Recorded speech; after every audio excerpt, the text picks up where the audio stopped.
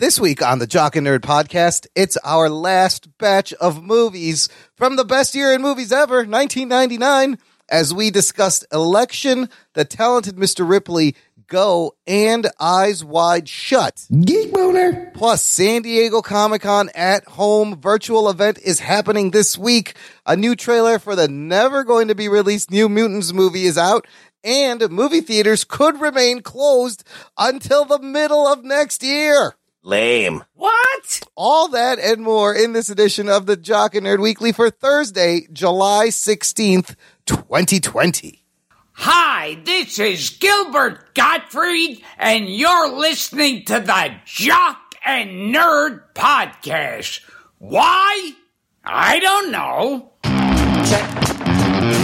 Check one. All right. This is really fans out there. Let's give it up. We talking, we nerded. We funny, disturbing. We talking, we nerded. We spoiler alert. Oh yeah. We talking, we nerded.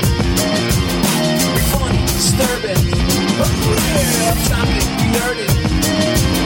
We spoiler alert. Give it up one time.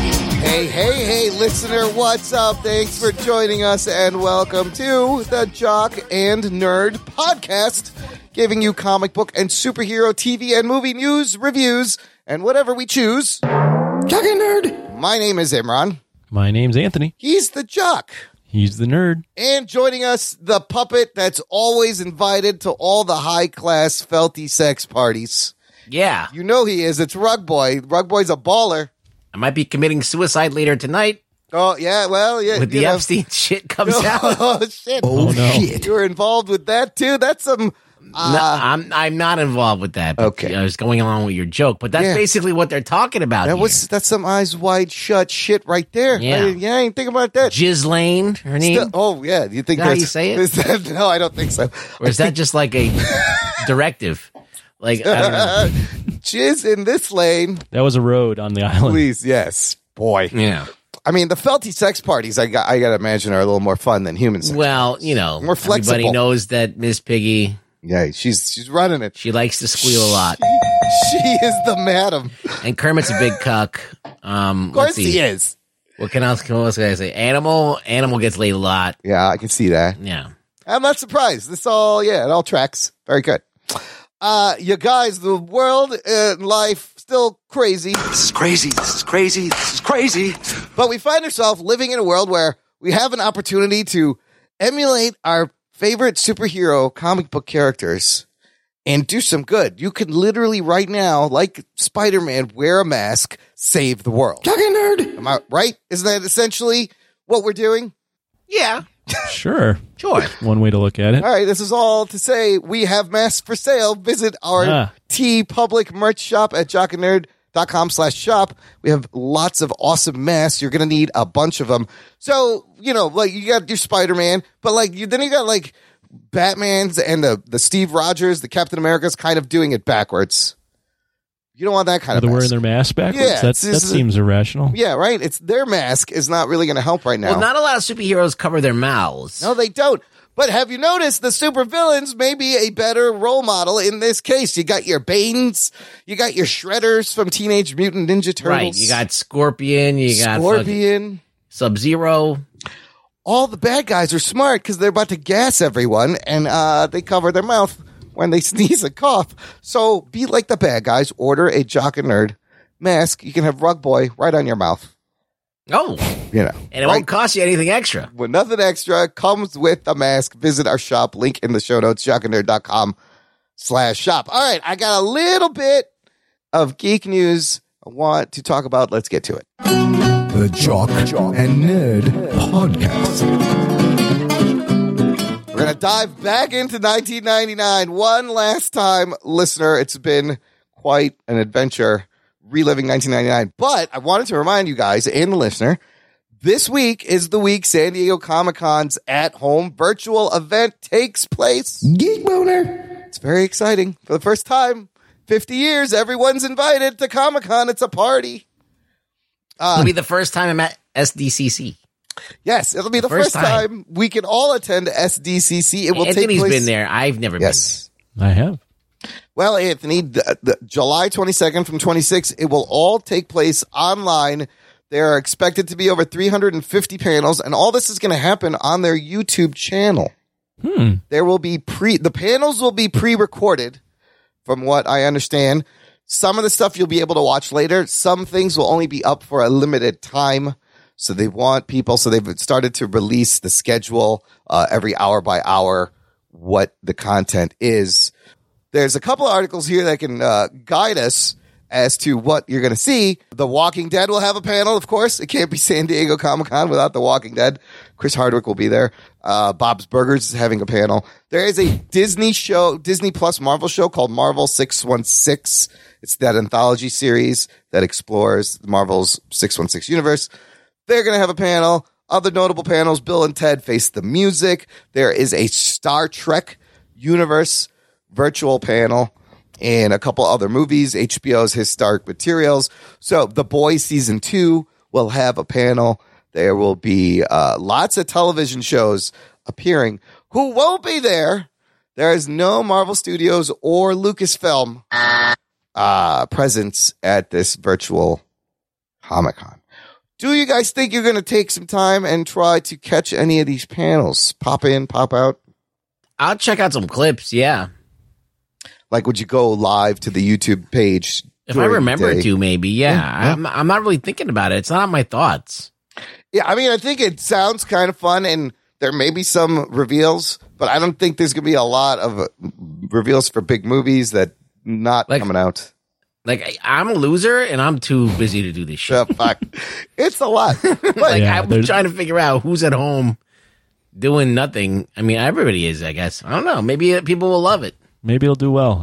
I personally won't go out of my way to watch it unless for some reason it crosses my mind and I have absolutely nothing that I'm doing. I mean, they need to release some big shit, but it's not like in my bones where I'm like, oh, I gotta fucking do this. Like, it's not like been advertised enough, or I mean, this is the first I've been really hearing about it. Well, I mentioned this on the show. Yeah, but I don't give a fuck about it enough to remember.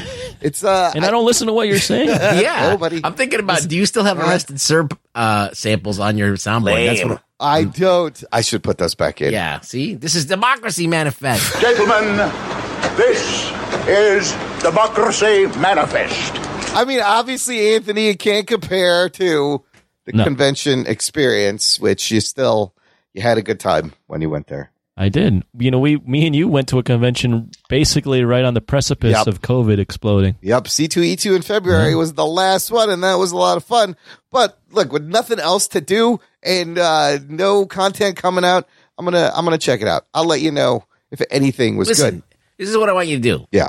Text me immediately if anything good is happening. I will. And that way I'll know to tune in. I will curate the fucking panels for you. They added, I said there's no Marvel Studios movies, but there will be a Marvel movie just added today. It is the long-delayed cursed film, The New Mutants. Oh, shit. They just put out a new trailer today, and they will have a panel at the virtual con. You guys, is it coming out on streaming or what's up? No, the date is still August 28th later this year. I don't think that's gonna happen. Quick update. They every week they move Mulan and Tenet back another 2 weeks, and then AMC follows suit and moves their opening back 2 weeks. So everything has been pushed into August, and I think that is even overly optimistic. Yeah, I mean, as these cases go up in a lot of hotspots, it just seems like a worse and worse idea to have a movie theater open. Right? That's even at any reduced capacity.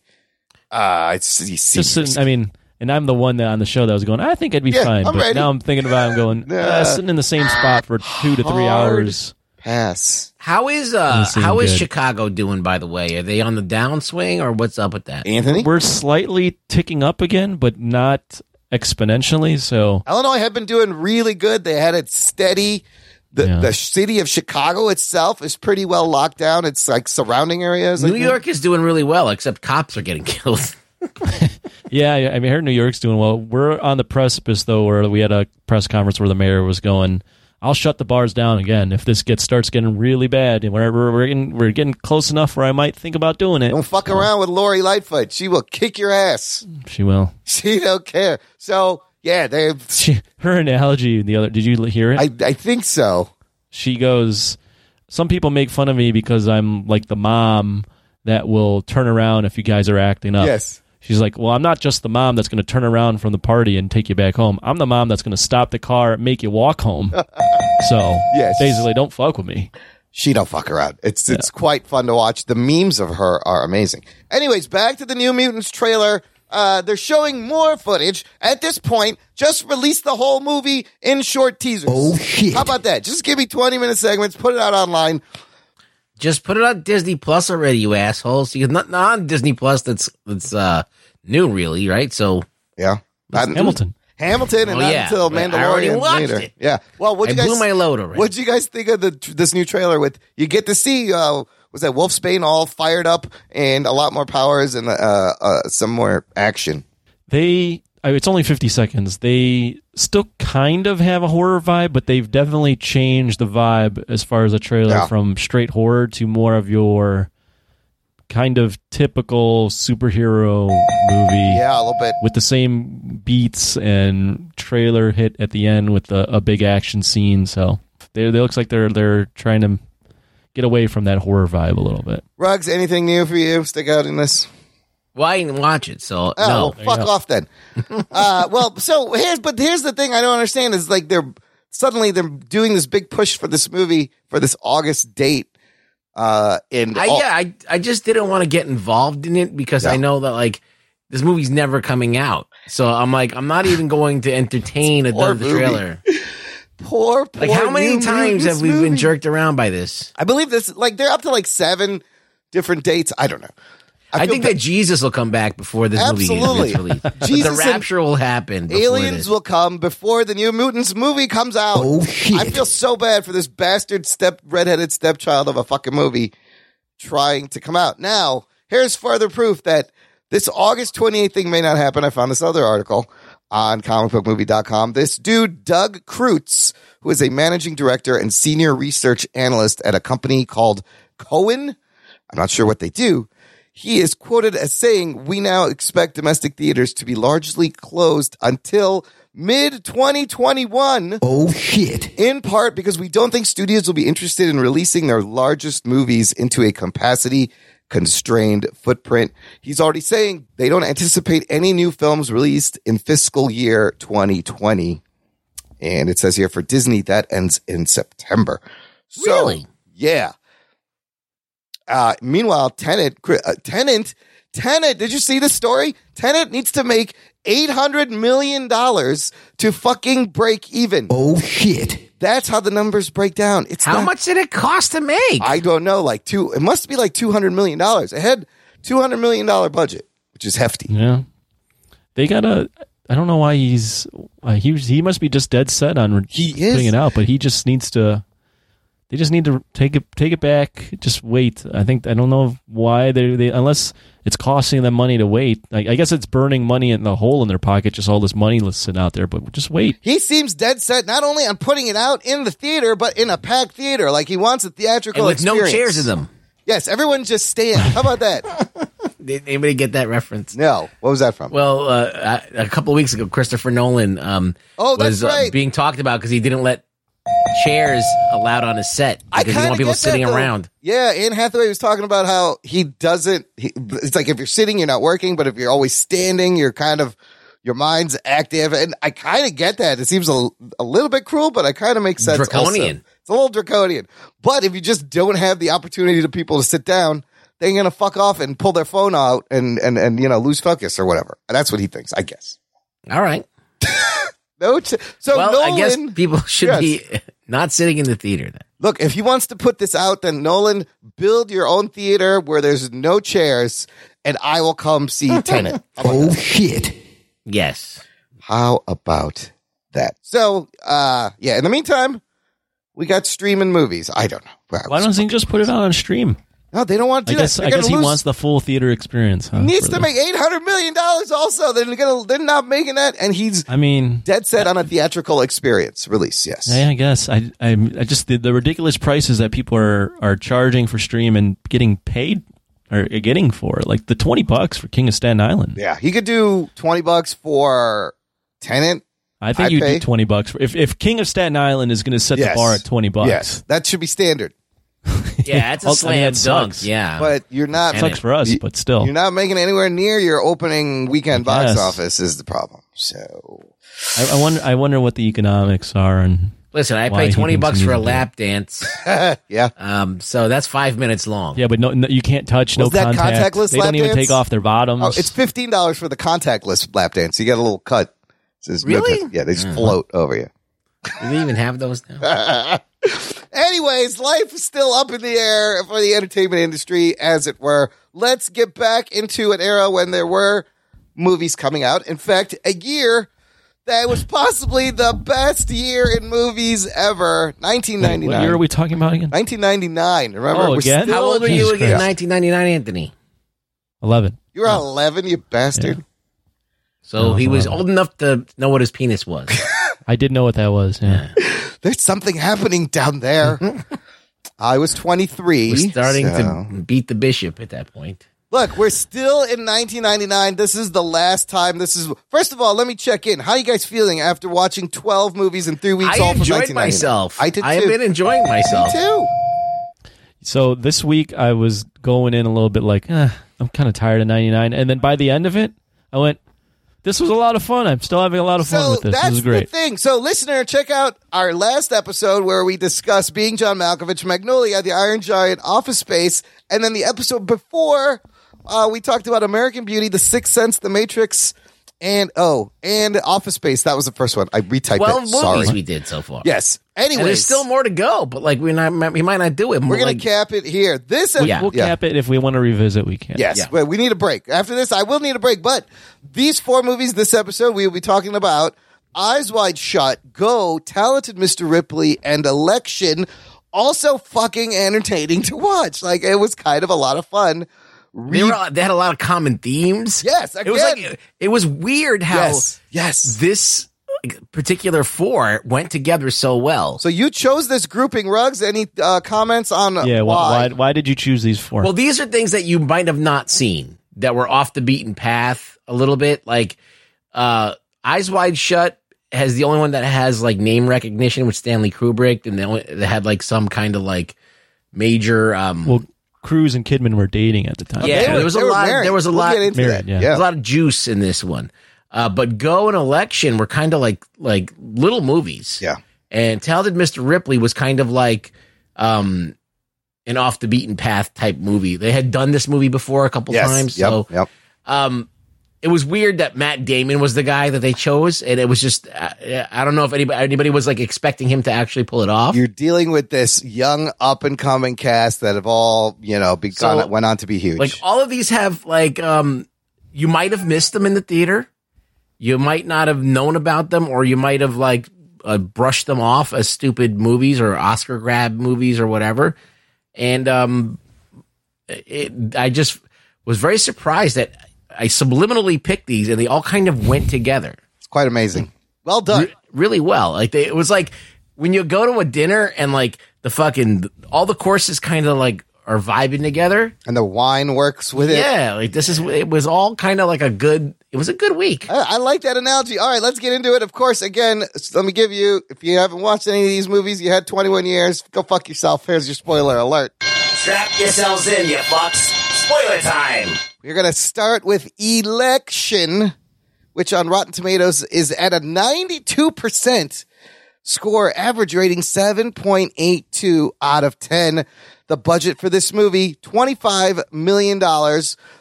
It goes on to make $14 million. Just like you said, Ruggs, a movie that MTV movie produced, almost. That's no. I mean, it was produced. I think in tandem with MTV. Yeah, MTV was the production. It was an MTV produced movie. Yes, it was Oscar nominated for Best Adapted Screenplay. This movie's directed by Alexander Payne from a screenplay by Payne and writer Jim Taylor, based on Tom Perrotta's 1998 novel of the same name, Election. This movie stars Matthew Broderick as a teacher, Jim McAllister, Reese Witherspoon as Tracy Flick, a name that has stuck around in pop culture. This is the film debut of Chris Klein, who, of course, goes on in American Pie, becomes a big star. Then you got Jessica Campbell, Molly Hagan, Mark Herlick, Phil Reeves, and I think that is your main cast there. Delaney Driscoll also in there. Anthony, had you ever seen this movie before? No. Okay. No. Well, give us the plot synopsis. It's kind of straightforward. For what it's worth, this movie, for the guy that wrote the book about 1999 being the best year, I don't quote me on this, but I believe he said this was his favorite movie from the year. He did. I have a quote from him later. Okay. Why? But yes. Okay. What is this movie about? Yeah. This movie is about a high school election for the president of the class or president of the student committee in Omaha, Nebraska, where this girl played by Reese Witherspoon is going for the presidency and is basically the perfect student on paper, yet also steps over everybody. She has had an affair with one of her teachers. The best friend of this teacher, played by Matthew Broderick, knows about this affair and goes basically out of his way to try to stop her from winning the election. And it's basically a dark comedy about this guy's attempt to stop her and his crumbling life because of it. Yeah, about his failure. The director, Alexander Payne, after this, goes on to do movies like About Schmidt with Jack Nicholson, Sideways, which is kind of quirky, The Descendants, Nebraska, and then Downsizing, where he shrinks Matt Damon. They're all good movies. Yeah, he's a very quirky, unique director. Rubs, let's start with you. What did you think of Election? One of the things that, the first thing that comes up in my mind is that I think of Rushmore, which came out the year before. Yeah. Which is about a student or a teacher that, whatever, was obsessed with the teacher and all that stuff. So I always get these two movies confused. Yeah. Because they're high school weirdo movies. Rushmore's Wes Anderson. Yeah, Rushmore's Westmore. Is Rushmore Wes Anderson. And it is very Wes Anderson of a film. Yeah. And it put Bill Murray's in it. So all the great things about that. So for some reason, when I went into this, I kept thinking about Rushmore. And I was like, oh, this movie, I remember. And I totally forgot about it. Like, for some reason, it kept on overshadowing my memory of this movie. So when I watched it, it was like watching it again for the first time. Nice. And I was pleasantly surprised by it. And I thought it was great because it's a movie about ethics and morals. Yep. Right? It's a movie about, what is the difference? And the ethics are what people expect you to do. Like society puts these expectations on you. So those are ethics. And morals is what you personally believe. Tracy Flick, she seems to be ethical, but she's not moral. Yeah. And the best thing that this guy could do morally is to stop her from winning the election because she's cheated. So he's doing the morally right thing, but ethically the wrong thing. Oh yeah. So it is the interplay of when those things collide, and it's a very interesting film about that. I think that I enjoyed this film a lot, even though it's very dark. I mean, it's like American Beauty, a dark film, and 1999 is rife with those dark films, and I think 1999 was like they were trying to get all of this darkness out before the 2000s came in. Really? Yeah. I've seen this movie once, and this was the second time watching it. But I found it darkly comic. The performances are very good.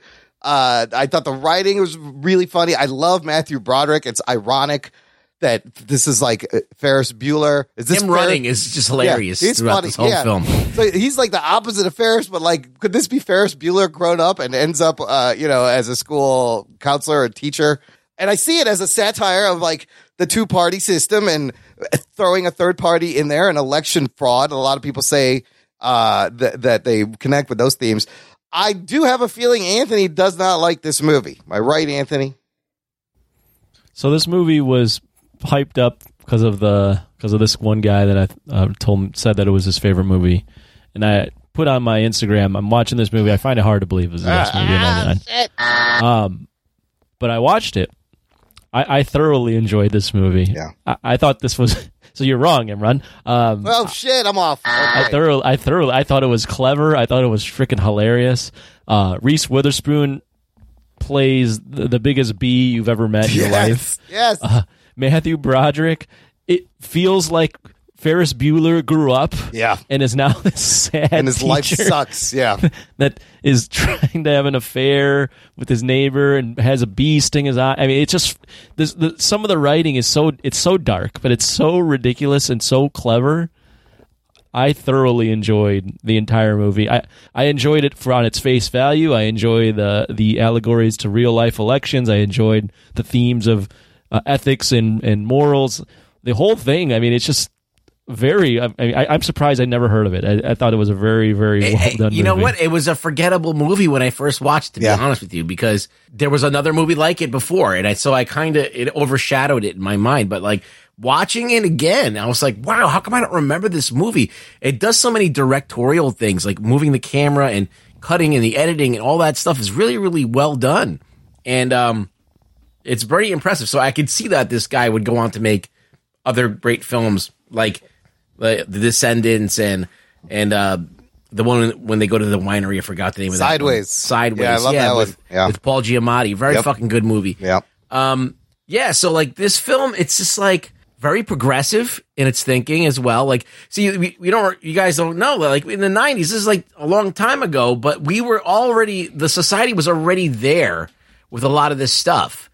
And we were all thinking about these kind of things. It's questioning politics, questioning the moral, all the stuff that people are doing on Facebook right now and Twitter, like, virtue signaling and kind of all this type of things, like acting one way but actually being another way personally, So it's like there is a lot to think about. It does give you a lot to chew on, and it's actually a really good experience. It's just fun. Yeah. It's a fun, dark movie. And American Beauty is a fun, dark movie sometimes too. Similar. So it kind of like it's somewhere in that vibe, and I like that. I miss movies like this a lot. Like we don't really have these anymore because people don't have the stomach for them. Like Knives Out is probably one of the ones that is kind of on the same level, I would say, that I recently saw. Yeah, that has the bite to it that it does it, because like Knives Out is dark and it's an allegory and there's all this stuff, but it's fun to watch. And this is kind of like that type of filmmaking that we don't get to see as much. I'm really wowed by this film. Like I wasn't expecting to like it as much as I did the second time. Alexander Payne's movies, I just watched this video about that. His movies that he writes and directs, a lot of them deal with failure. And you have a perfect example of middle-aged, this guy, Broderick, middle-age crisis and just failure and what failure does to people, what choices it makes them make. When that lady, Linda Novotny, Novotny, when he tells her, let's get a room, right? And then she's like, oh, whatever. And he plays it off. He threw it out there, And then he went for it again. No, but she went for it. And then she sold him down the river and told his wife. Yeah. And I was just like, oh my God, the betrayal is so fucking great. When he calls her, he goes, wait a minute, you kissed me. Yes. You're the one that suggested this, and now I love you. You told her. What are you doing? He's like, just the desperation and the he's so appalled that she would tell on him and ruin his life like that. The only thing that would be worse if he didn't fuck her, but he already did in that morning. So at least that was. Even just the little things like he's cleaning out the fridge and he throws someone's food on the ground. Yeah, and the janitor sees it. And the janitor sees it. Yeah. But and morally, he was wrong for throwing someone's food out of the fridge just to clear space. But the janitor sees it, and then it ends up biting him in the ass at the end because the janitor rats him out. I love what McAllister goes through. Like while he's having this disaster with his marriage and Linda Novotny, and gets stung in the eye with a bee, can't catch a break. Then over here, you have Tracy Flick just pushing all his fucking buttons. And what an incredible, this has one of Reese Witherspoon's best performances I've ever seen. everyone has known someone like Tracy Flick who's just too much, just too ambitious, too accomplished, too hardworking. It's fucking annoying. Well, what's great too is she wins the election, and she kind of wins a little bit in terms of social status in life. Yeah. She's not happy. It's clear that she's not happy with college either. It wasn't what but she wins in life, and you the whole movie you want her to lose, yet she wins, and the only comeuppance she gets is he just throws his shake at her at the limo at the limo and runs away. But like it felt so true to what would really happen. But did you notice something weird about that? Like Tracy Flick is clearly the model of liberalism, right? Like Hillary Clinton has been called Tracy Flick the whole time, like Elizabeth Dole, Hillary Clinton. But at the end, she's working for a Republican senator. Oh shit! I was like, that's so. Would Hillary in a second? Well, I guess they to climb. Yeah, because this is her thing. She would step over whoever she needed to get what she wanted. She didn't give a fuck. And then one of my favorite things is you got the fucking good-hearted jock who is moral. Chris Klein, yes. And he's like this innocent dude, and he just kind of gets swept up in this, and he's actually very empathic, and he's like really thinking about other people's feelings the whole time, and it's totally a turn on the trope, right? So the jock's supposed to be an asshole. His vote, him being so empathetic, his vote wins for Tracy. Yeah, because he just votes for himself. He voted for her. He wins. Yeah, exactly. The one vote. He votes for her because he feels it's wrong to vote for yourself. And then that moment where McAllister sees Tracy Flick celebrating in the hallway before, and he's like, "Oh fuck this!" I mean, even like the little freeze frames where it's like the most awkward, unflattering angle. Yes, yeah, she's always twisted face. I love the speech from Chris Klein where he's so nervous that that's exactly the speech 95% of the people in that audience would make. You know, here's what else I loved. Like, it felt very genuine. Like, these felt like real people. It had a genuine high school feel. And the reason for this is Alexander Payne went back to his high school in Omaha, Nebraska, shot this there, used a lot of the students as extras. Now check this out. When Chris Klein read that, I was like, this guy is either an amazing actor because that's hard to do. Read it like you not acting, or he's not an actor. Turns out Chris Klein had never acted before. Alexander Payne discovers him. He went to high school there. He got in the movie. Payne discovers him, and he goes in the same year, makes American Pie, becomes a big star. So that reading of that and then he was in the Street Fighter movie. Where is he now, though? He's not doing much now. We should get him on the podcast. We can get Chris Klein on the podcast. That's the type of guy that we need. Talk about election. Yes. No, the editing is fantastic. You clearly see the influences of like Casino and Goodfellas type camera work and editing, cutting to the music, the multiple characters' point of view, voiceover. Like, here's a case where voiceover isn't just giving you exposition, lazy exposition. You learn about each of these characters. And that reminded me of like Fight Club and another movie we're going to talk about, Go and Ripley. They all kind of started with voiceovers. Any other connections to the other movies that you see? I mean, it is about... Well, I'll start with saying that this is the first of multiple films that we're going to talk about where one actor is appearing in two movies from this year. Chris Klein is in American Pie and this movie. Yeah, almost every movie has a double. Strange. And they do it in the same year. It's kind of crazy that they come out in the same year. Big movies too. I also love that during this glut of teen movies in the 90s, this is an R-rated high school teen black comedy. Movie. Yeah, well, you had the whole thing about the lesbian girl and the girl who like started dating her brother. Yeah, Lisa Flanagan out of spite, and then the lesbian sister runs out of spite. And I love her anarchy speech. She's like, "I'll shut down the government. You vote for me." Yeah. So there is an anarchist movement in this. So she gets the biggest crowd reaction too. He said, Payne said he was inspired by the 1992 election where it was Clinton and Bush, and then Ross Perot inserted himself as the third party, blew everything up. Oh shit! That was the whole sister deal. It was great. The third party come in, and then election fraud, like shenanigans happen all the time. Well, I mean, the movie starts out on the fact that Tracy Flick is basically being would you consider that statutory rape? Oh yeah, well she's consented, but she's under 18. Yeah, oh that's true. Do you remember when he tried to bring that up to her? Oh yeah, she turns it around so quick. Oh my god! That scene when she turns it around on him, you hate her forever. Yeah. After that point, you're just like, oh my god, this girl is the biggest bitch I've ever seen in my life. Let's not forget my favorite fucking scene in the movie is the quick shot of Matthew Broderick washing his balls in the bathtub. I couldn't tell if he was jerking it to get one out. No, he's before, cleaning up before like the empty fucking... the chamber out so he lasts longer, or he's washing his balls. I love that he has a pop quiz so he can go freshen up the motel. Yeah, pop that, and he's running. He could have used the Manscaped package with the ball deodorant and the toner and shaved it. Yeah. It would have been Then great. he goes back to the motel and the guy's like, same room. He's like, oh, yeah, whatever. That's fine. After his wife kicks him out. Oh my god. She's like, fill me up. Yeah. When they're having sex.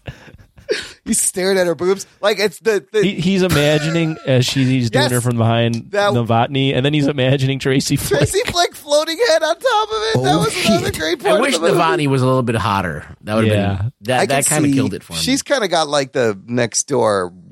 She was not. She was not attractive. She looked way older than him too. Yeah, she did. She did. But look, Matthew Broderick still looked like he was from Ferris Bueller. He could have maybe been a kid in that movie. I like to imagine that this is Ferris grown up and he's stuck in a shitty job. It's fucking hilarious. McAllister has to stop the Tracy Flicks of the world. Oh, another great scene is when he's explaining democracy and he's like, you can vote, and they're all just the same circles. It's like you're choosing between the same circle. As simple as Chris the Klein just like, he's like, what? But I like bananas too. I like bananas. What's your favorite fruit? Apples. Fucking Klein is the whole thing, good. there's so many clever, even the ending when he's a teacher at the museum and then there's that little kid that's you can tell is the next Tracy Flick willing to answer his question. He He's won't like, pick on him. He's like, you can't escape. Like, fuck you. You can't escape the Tracy Flicks of the world. I think that's one of the messages of this movie is they're going to be out there and you need They're to stop terrible them. people and they're going to take over. So I watched, there was another clip online with a different ending that they shot. The original ending, it's not as good. This ending is perfect. The way they left it off with him throwing the Pepsi at the limo. The original ending, he hadn't moved out of Omaha and he was working at a car dealership, and Tracy Flick comes to buy a car from him and they drive to her house and she brings him the yearbook and they like sort of apologize and they sign it. They kind of settle. No, it was not good at all. You don't want them to ever. You want him to hate her for the rest of his life. He's like, who does she think she is? Like, 'cause that's reality, dude, right there. Imagine I love that he's living in New York and he goes, my place has character and it's a $1,500 apartment with a bathroom in the kitchen. Dude, those are accurate New York. I've seen apartments like that. Those are accurate New York apartments. Just one room. You shit in the sink. You shit in the sink. You shower in the fucking. I thoroughly enjoyed the movie, and I went into the movie definitely like I'm not going to like this movie, and I thoroughly enjoyed it. I'm surprised. So that dude you mentioned, Brian Rafferty, he's the author. His book is called Best Movie Year Ever: How 1999 Blew Up the Big Screen. Here's what he says about why Election is the best movie. He says, I vote for Election. I could give you a million specific reasons from the script to the performances, but it's simply because it feels perfectly executed in every way possible. And for what it's worth, a lot of the people I interviewed, including David Fincher, Sofia Coppola, put it at the top of their list or very near it. And it is. It's widely acclaimed. People love it. And I can see why. I just kind of forgot about the movie too, Ruggs. Yeah, it's like you forget about it and you're like, wow, how did I forget about this great movie? And I wonder how many other movies I forgot that were great. If the Oscars were 10, and I had a choice in picking 10 movies, I would have probably included this that year in the best 99. picture. Yeah, absolutely. It was just so clever and entertaining, and it's witty. When you throw in the allegories to real life, that just takes it over the top. A great comedy of bad morals that you rarely get. Matthew Broderick is just so fucking funny. He is. He's great. Everything he does, at some point in the movie, it just turns on him. Yeah. And his reactions, he has somewhat good, you're kind of rooting for him because you're like, he's not happy with his wife. Just cheat, whatever. You want him to cheat on the election results, and it just all backfires so bad. I mean, his facial reactions are amazing. Like when he walks in, when they figure out he fucked with the election, and then just his face is amazing. You're like, the principal is such a dickhead too. Yes, he played a very good dickhead. The bee stinging his eye. He's fuck! I can't catch a break. This poor sack. What a schlub. and the way Tracy thinks of him as this, she's like, this guy can't even impregnate his own wife, and he's a teacher at the same school, saying the same things over and over. I'm just like, wow, that's kind of true, but that's such a bitchy thing to think. So about harsh. This guy. She's fucking harsh. Well, I mean, like, the reality is any job that you do, you're going to be doing the same fucking thing every day. That's what Office Space is about. You know, the banality of it. Although I remember thinking that about teachers when I was going to school, because at some point it hits you. You're like, wait a minute. You teach the same shit over and over again every year. That's got to be a kind of a weird a big thing for this teacher was the relationships. He really invests in the relationships he has with his students. He helps them. But he could never do that with Tracy because his best friend was screwed over by this girl. He was talking about her pussy. Yeah, he's like, her pussy was gets so wet. He's like, don't say that. I don't want that. You can't say that. That was great. He's like, a pussy gets so wet. That's when he gets corrupted. I think if that teacher never says that to this character, he never gets corrupted by this. And you also get the feeling that McAllister both hates her and is kind of attracted to her at the same time. Tracy well, he's dreaming about her when he's fucking his wife. Yeah. He wants to hate fuck her. He wants to hate fuck her. Yeah. Absolutely. He would like to do that just to expose her. Can you see a movie like this coming out now? Oh my God, with the fucking... like Knives Out was a movie, but it was also a critique on like whatever, like the government and, Trump and all that stuff. It is underlying. So it was like punching down. This is like punching everywhere. I mean, and just like American Beauty, you have a relationship with an older man, younger girl. Like, I don't know. Nowadays, I mean, Lolita... I think eventually the appetite for this stuff is going to come back. It's just, it felt so authentic and genuine, right? Like, real reactions. You didn't think that there was a bunch of suits making decisions on this film. No, Alexander Payne, to his credit, you watch all his other movies, he makes all the decisions. He's always in complete creative control.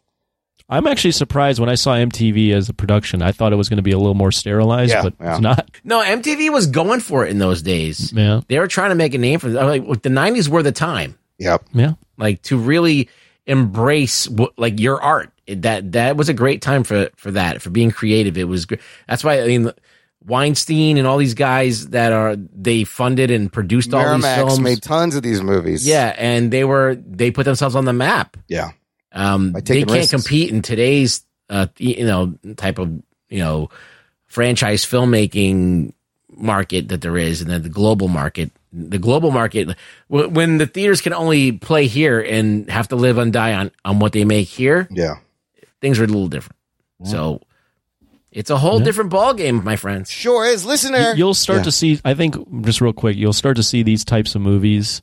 But you'll start to see them released on streaming. It will, like we said last week, it will cycle back, but it's going to be in a different format. The streaming services, because they're so hungry for content, will take risks. Yeah, like absolutely. And actually pay out money. They got the money. Like Netflix will pay for. Yeah, I mean, Netflix gave X amount of dollars to that guy that made Extraction. Granted, it's an action film, but that guy never directed anything. Yeah. They're like, fuck it, go wild. Do it. We're Netflix. Whatever. We don't care. I just think that these companies are too worried about repercussions.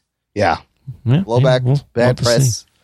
Listener, join the conversation. What about percussion? Percussion? Those are drums. Oh, okay. Well, that's Congas? if you're drumming. Yes. Then you have to worry about it. What you talking about, Mr. Drummond? Listener, join the conversation. Join our awesome Facebook group. It's called Jock and Nerd Nation. It's a place that you can chat with other listeners and us in between listening to the shows. You can get your geek fix on. Geek boner. And you can also express disappointment Floppy Jock for things as well. You could do both things. But it's a lot of fun. Our listeners are great. Check it out. It's closed exclusive. Let's move on to our next movie of the episode. This one is The Talented Mr. Ripley. Rotten Tomatoes, 83%. 7.36 out of 10 average rating. The budget of this movie, $40 million. Worldwide, this thing actually makes some money. $128 million box office when all said and done. This one, written and directed by Anthony Minghella. It's an adaptation of Patricia Highsmith's 1955 novel of the same name.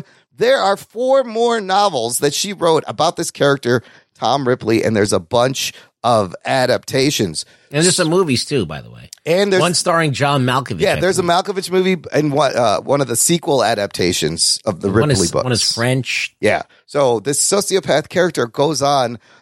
So writer-director Anthony Minghella at the time, this was post-English Patient.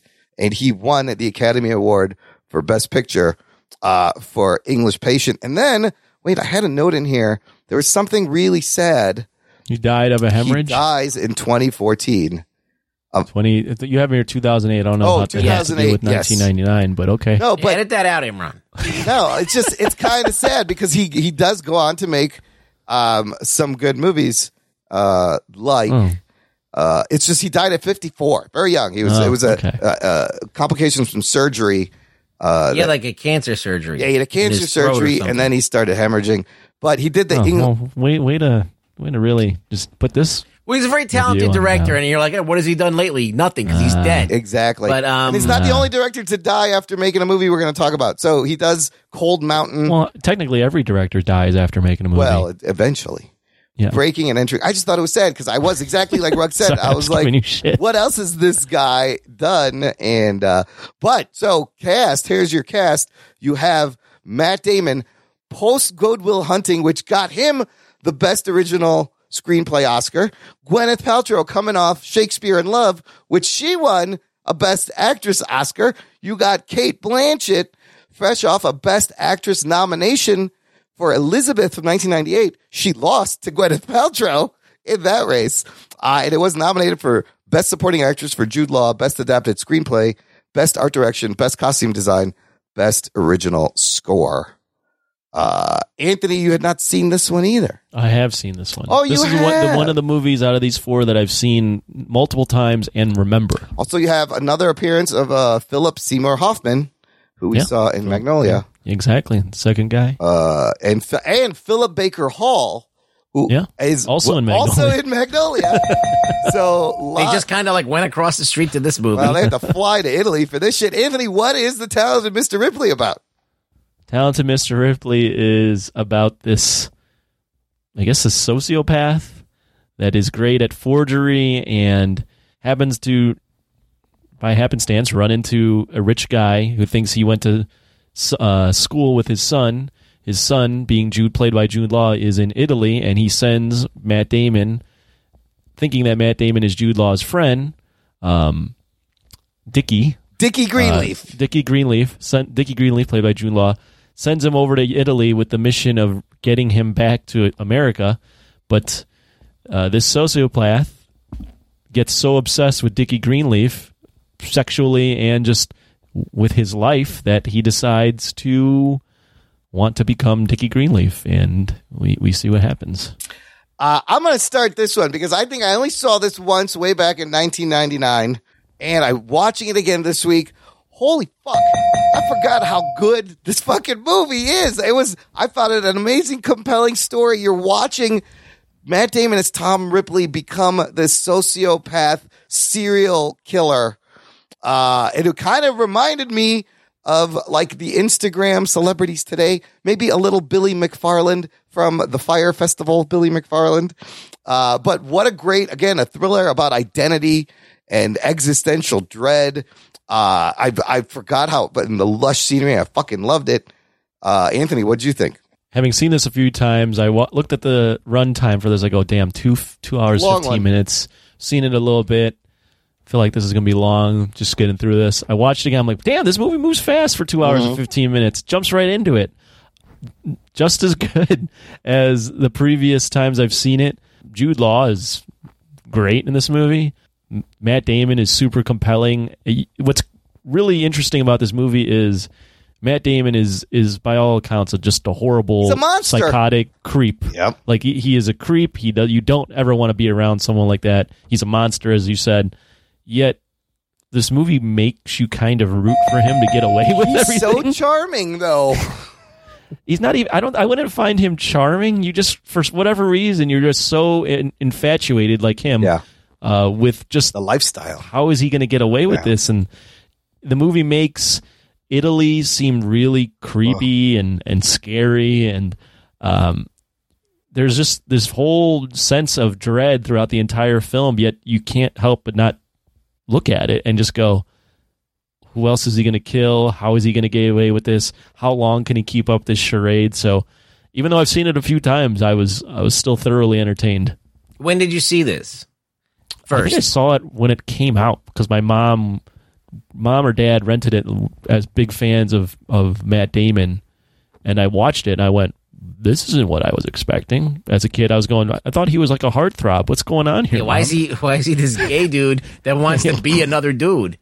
I guess the only criticism I would have is what you just mentioned, is that they kind of attach him being gay to being creepy, especially with his like infatuation with Jude Law. But other than that, I still think the movie's very good and holds up well. I think that, I think that for it to work, that kind of crime of passion has to occur. Absolutely. Yeah. And it makes sense in that way. But yeah, I could see how it's problematic if you look at it that way.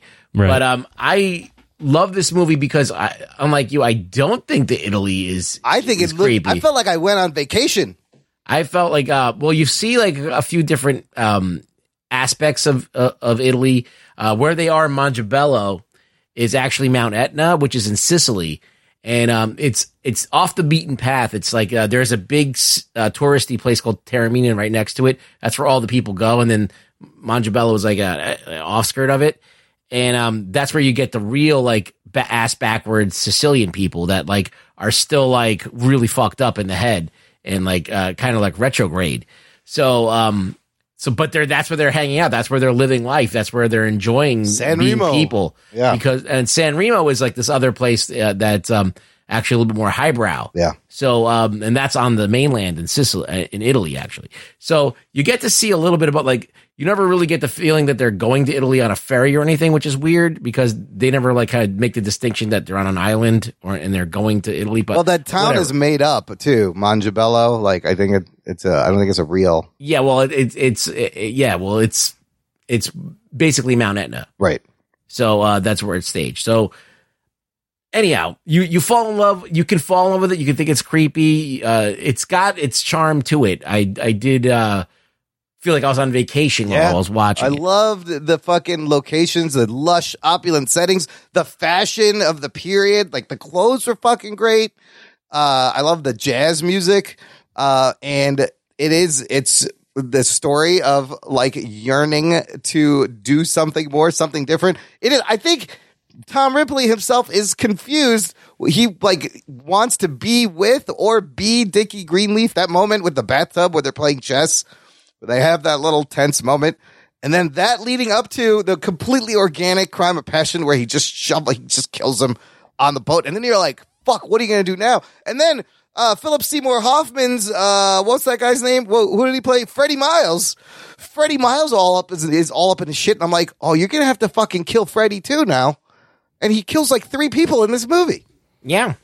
I mean, Freddie Miles is such a scumbag, but yet he's also the smartest guy and right away realizes, oh, this guy's a fake. There's something up with this guy. Yeah, this he's guy calling is him not out. Yeah. all who he says he is. But one of the things I love about this, like, even though he is the smartest guy, Ripley shows Jude Law his cards right off the bat in their first conversation. He tells him everything. He's like, I copy people. I'm a con man.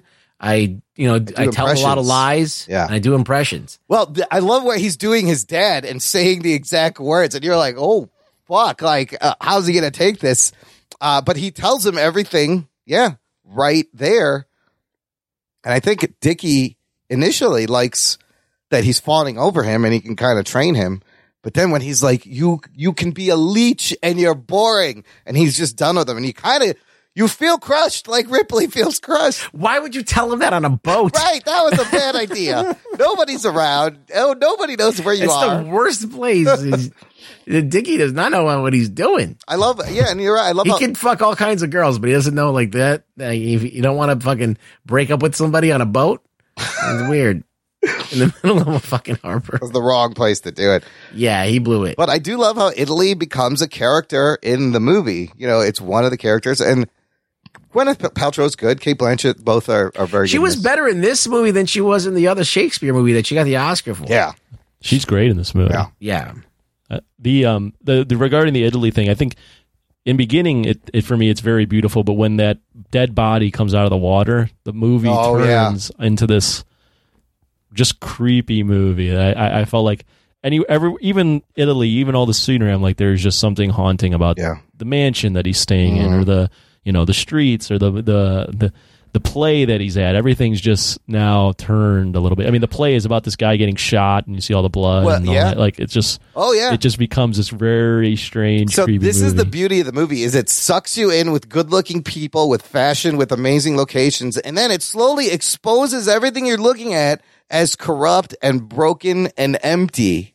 And by the end, you do kind of get that dirty taste in your mouth. Let's talk about the characters. All right. You got Margot, who's there to write her book, and she's kind of like a rich kid. Marge Sherwood. Marge. She's there, and she's like a rich kid American. writing a book. Yeah. She's an American. Then you got Dickie, who's there. He's there to fucking piss his dad off. That's why he's there. Yeah, he's there to just fuck off. He wants to make his dad squirm, and he works with Ripley to do that. Right. And they kind of formed this bond over that, which was kind of like a genius turn for him to decide, I'm going to use his dad as my in to fucking into his life. And he starts sponging off of him. And then you got the friend who shows up and knows that fucking something stinks. And that guy has to die. So, I mean, you have all this interplay of these people that are kind of, some people are looking out for each other and whatever, but he's kind of using it to his advantage. And he's manipulating people, and it's very. I can't think of a movie that has done this as well. I love. Oh, absolutely. Kate Blanchett as Meredith Logue. And some people know him as Dickie, and some people know him as Tom, and he's got to play with that. That's amazing. That's the first real sign. Like he kind of fakes it till he makes it to get to Italy, but then right off the bat, you know that something's up when he just tells her, "I'm Dickie Greenleaf." Yeah. He's like, he just goes with it. Oh, okay. Like, you're not just learning about the guy, Jude Law's life as Dickie Greenleaf and wanting to become him. You're already starting to play this game. So this is the other thing that's fascinating. I want to ask you guys, like, this is an origin story for a serial killer, essentially a con man, a sociopath. A Dexter type thing. Yes, but initially in the beginning, the whole thing starts with his voiceover going, I should never have borrowed that jacket from my friend. So he right away just goes with the misunderstanding. It gets him the connection with the Greenleaf. I also love how Damon, when he gets caught, you could see in his face that the gears are turning, and he calmly comes out with the right response to always get away with it. But did he? So initially when he started talking to the dad, he didn't know he was going to meet someone like Dickie. At what point is he like, I want to be this guy? Did he commit to just keep going? Like, from the beginning of this movie, I think that he was thinking, listen, I'm going to get a free ride to Italy. Yeah. I'm going to try. I'm going to give it an honest try, and see if I could, parlay. But then when he figured out that he could parlay his dad in, and then he could keep it going for a long time, like he was overstaying his welcome. He's cashing checks under his name. I think he sees Dickie Greenleaf on the beach with his girl. He's watching him first from binoculars, and I think right off the bat he's attracted to him. Oh, of course.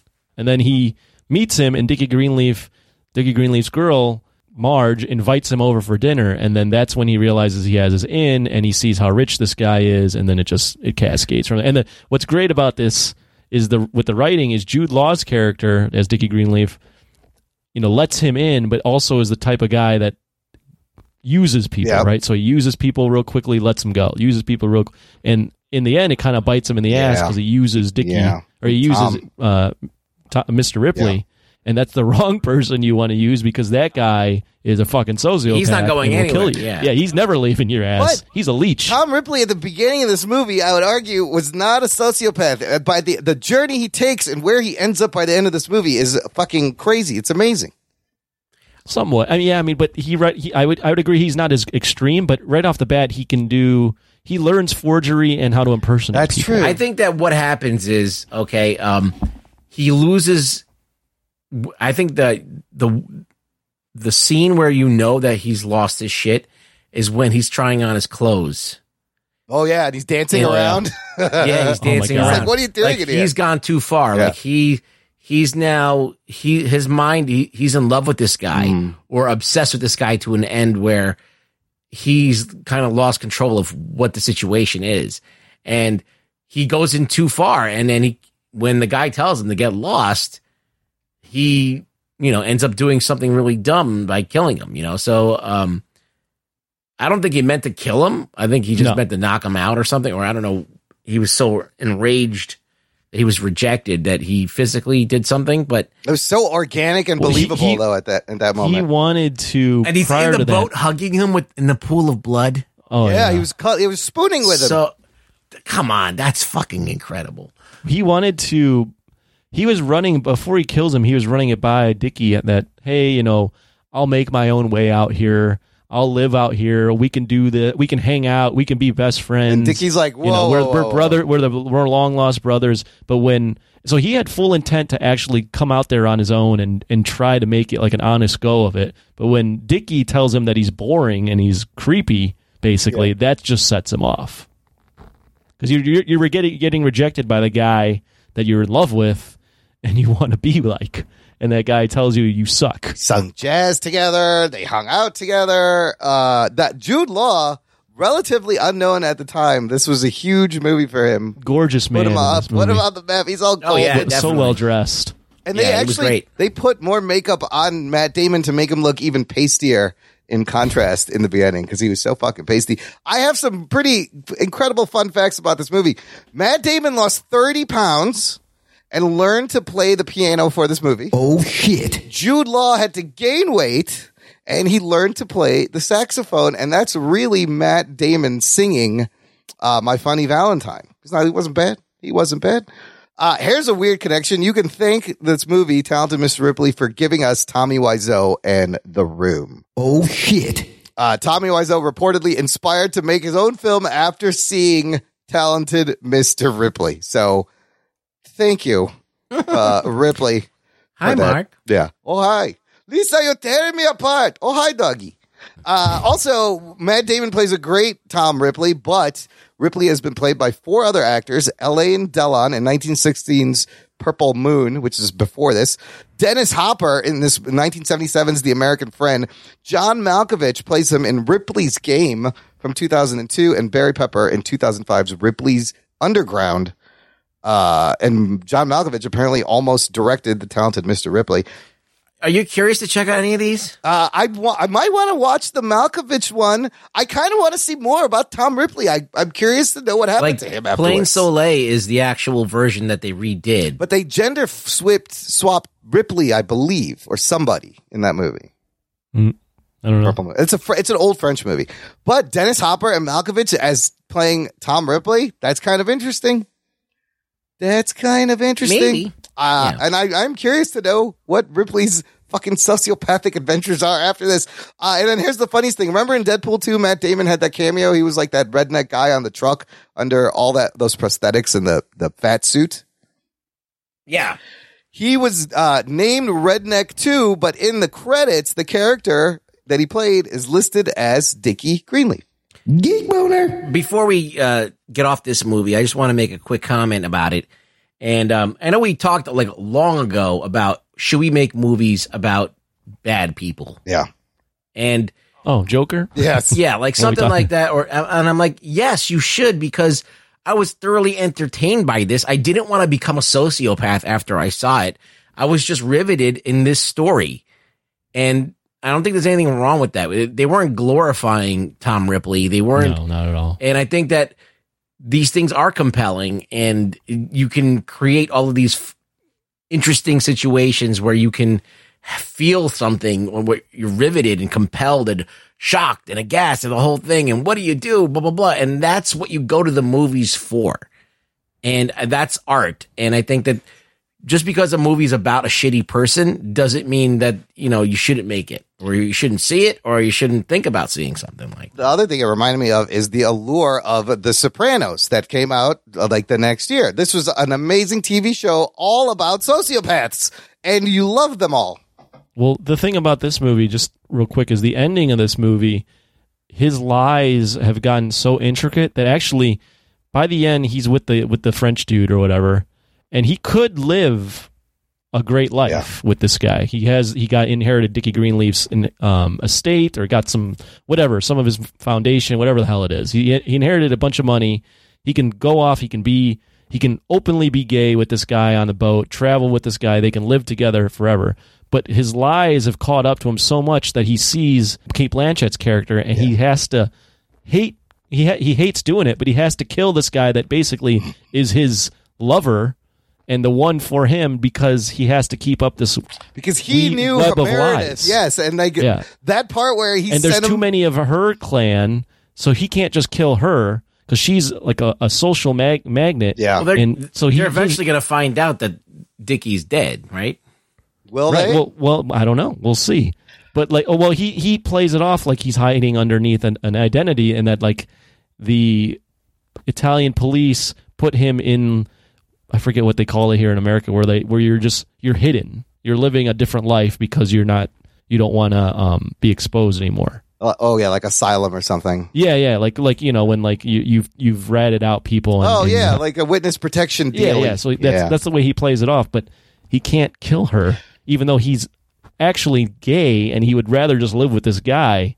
He has to kill him, so it's a sad story even for Ripley. He's crying as he's fucking crushing this guy. Yeah, because he did love that guy, but he had to kill him, because of all his lies. But, dude, the amazing, like, what another favorite part, Marge knows him as Tom, and Marge's friend knows him as Tom. Meredith knows him as Dickie. Marge's friend knows Meredith. When he orchestrates the meeting at the cafe, and Dickie, quote unquote, stands her up and she happens to talk to them, confirming to Marge that Dickie is alive, and then she leaves, and then he shows up as Tom. I was like, fuck, dude. That's so good. That's amazing fucking orchestration and manipulation. That and the amount of tension in the scene with Ripley and Philip Seymour Hoffman is what's his character's name? Freddie Miles. Freddie Miles, where they're in the room, and Freddie Miles has put together that this guy is playing as Dickie Greenleaf. And then the detective, Tom Ripley is Dickie Greenleaf. The detective's all up his shit, and he's looking at the sculpture that he used to kill Freddie Miles. I was like, I hope you wipe the fucking blood off that thing. Just the tension towards the last act where he's just escaping by a hair is so good. So well, it's very well done. Good stuff. Anthony, let me ask you this. My balls was hot. You're working from home still, right? I am. I think, guys, if you're still working from home in this quarantine, you have no excuse not to have your balls trimmed. I mean, I'm doing it weekly. I'm doing it right now. Oh, shit. What else? Like, you have the time to manicure and self-groom. Right. Don't you think, Anthony? What should they use to do this? Absolutely. And you should be using the Lawnmower 3.0, the latest edition in men's hygiene for the modern man, because it has a ceramic blade and skin-safe technology, so all your snags are definitely reduced by using this. And you don't want to be using scissors or that trimmer that you use to cut your hair, so you need your own little personal trimmer. And along with the Lawnmower 3.0, you actually get a bunch of other things if you buy the Perfect Package 3.0, including boxer briefs, a travel bag, the Crop Preserver, which I'm holding right now. It's basically ball deodorant. Then there's also the Crop Reviver, which is basically toner and refresher for your balls. So I like to use the ball deodorant post-shower after I've shaved up a little bit. Okay. And then I use the Reviver. Yeah, when do you use that? I use the Reviver right before I'm about to go out. It's like a refresher. Little spritz, or maybe when I think I'm getting a little action, I spritz it in. Maybe like Matthew Broderick probably would have used the Jim ball, McAllister, the Crop Reviver McAllister in election. He could have used that, yes. He definitely would have used that prior to trying to hook up with Miss Novotny. With Linda Novotny. Yeah. So, yeah, there you go. How do they get all this stuff? You can go to manscaped.com and use our promo code JOCK, AND, Jock and Nerd, and get 20% off, free shipping. Do it now because your balls will thank you later. And you're supporting the show and you're supporting our awesome sponsor. Big shout out to Manscaped for partnering with us. Send us a picture of your balls. Yeah, before and after. We'll send it along to Manscaped and be like, see, look how great it is. Look, I want you, when you look at your junk, I want you to think of the Jock and Nerd. Jock and Nerd. That's all we're going for. Let's take a quick break here for some promos, and we'll be back with 2 more amazing movies from 1999 right after this. After these messages, we'll be right back. Was A Quiet Place inspired by Signs, It Comes at Night, and War for the Planet of the Apes? Was Ready Player One influenced by Avatar, Wreck-It Ralph, and The Last Starfighter? Is The Hurricane Heist more influenced by Sharknado or Geostorm? These are the kinds of questions my guest co-hosts and I discuss on my podcast, Piecing It Together. Every week we look at a new movie and try to figure out what other movies inspired it. Whether it's the story, the character development, tone, or even use of music. Every movie was influenced by something that came before it, and we want to figure out what. Check out Piecing It Together on your favorite podcast app or check us out on piecingpod.com. You can also follow us on social media at piecingpod. Piecing It Together is a part of the All Points West podcast network. Check out what's been going on with the Pop Culture Cosmos Show and the PCC Multiverse. That is by far my favorite because it's also character driven and the stakes are high and there's much more of a mystery and intrigue to it. A game like Wolfenstein, which people are saying are one of the most socially important video games of the past 10 years. Catch our shows on radio worldwide 7 days a week or at any time on Podbean, Spotify, Apple Podcasts, or on over 30 more podcast outlets. And Listener, if you enjoy the show and want to support us and get bonus content and awesome swag like stickers and t-shirts, join our fan club. Just visit jockandnerd.com/Patreon. Jockandnerd! And you can sign up for a monthly pledge. Everyone gets access to a bonus RSS podcast feed that is full of extra shit. The shows come out early. We got movie reviews. We got sports shows. We got post shows.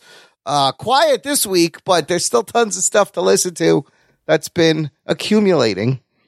And you join our special community over there on Patreon, jockandnerd.com/Patreon. Sign up today. All right, let's move into a drug-fueled, brave adventure here with the next movie that is called Go.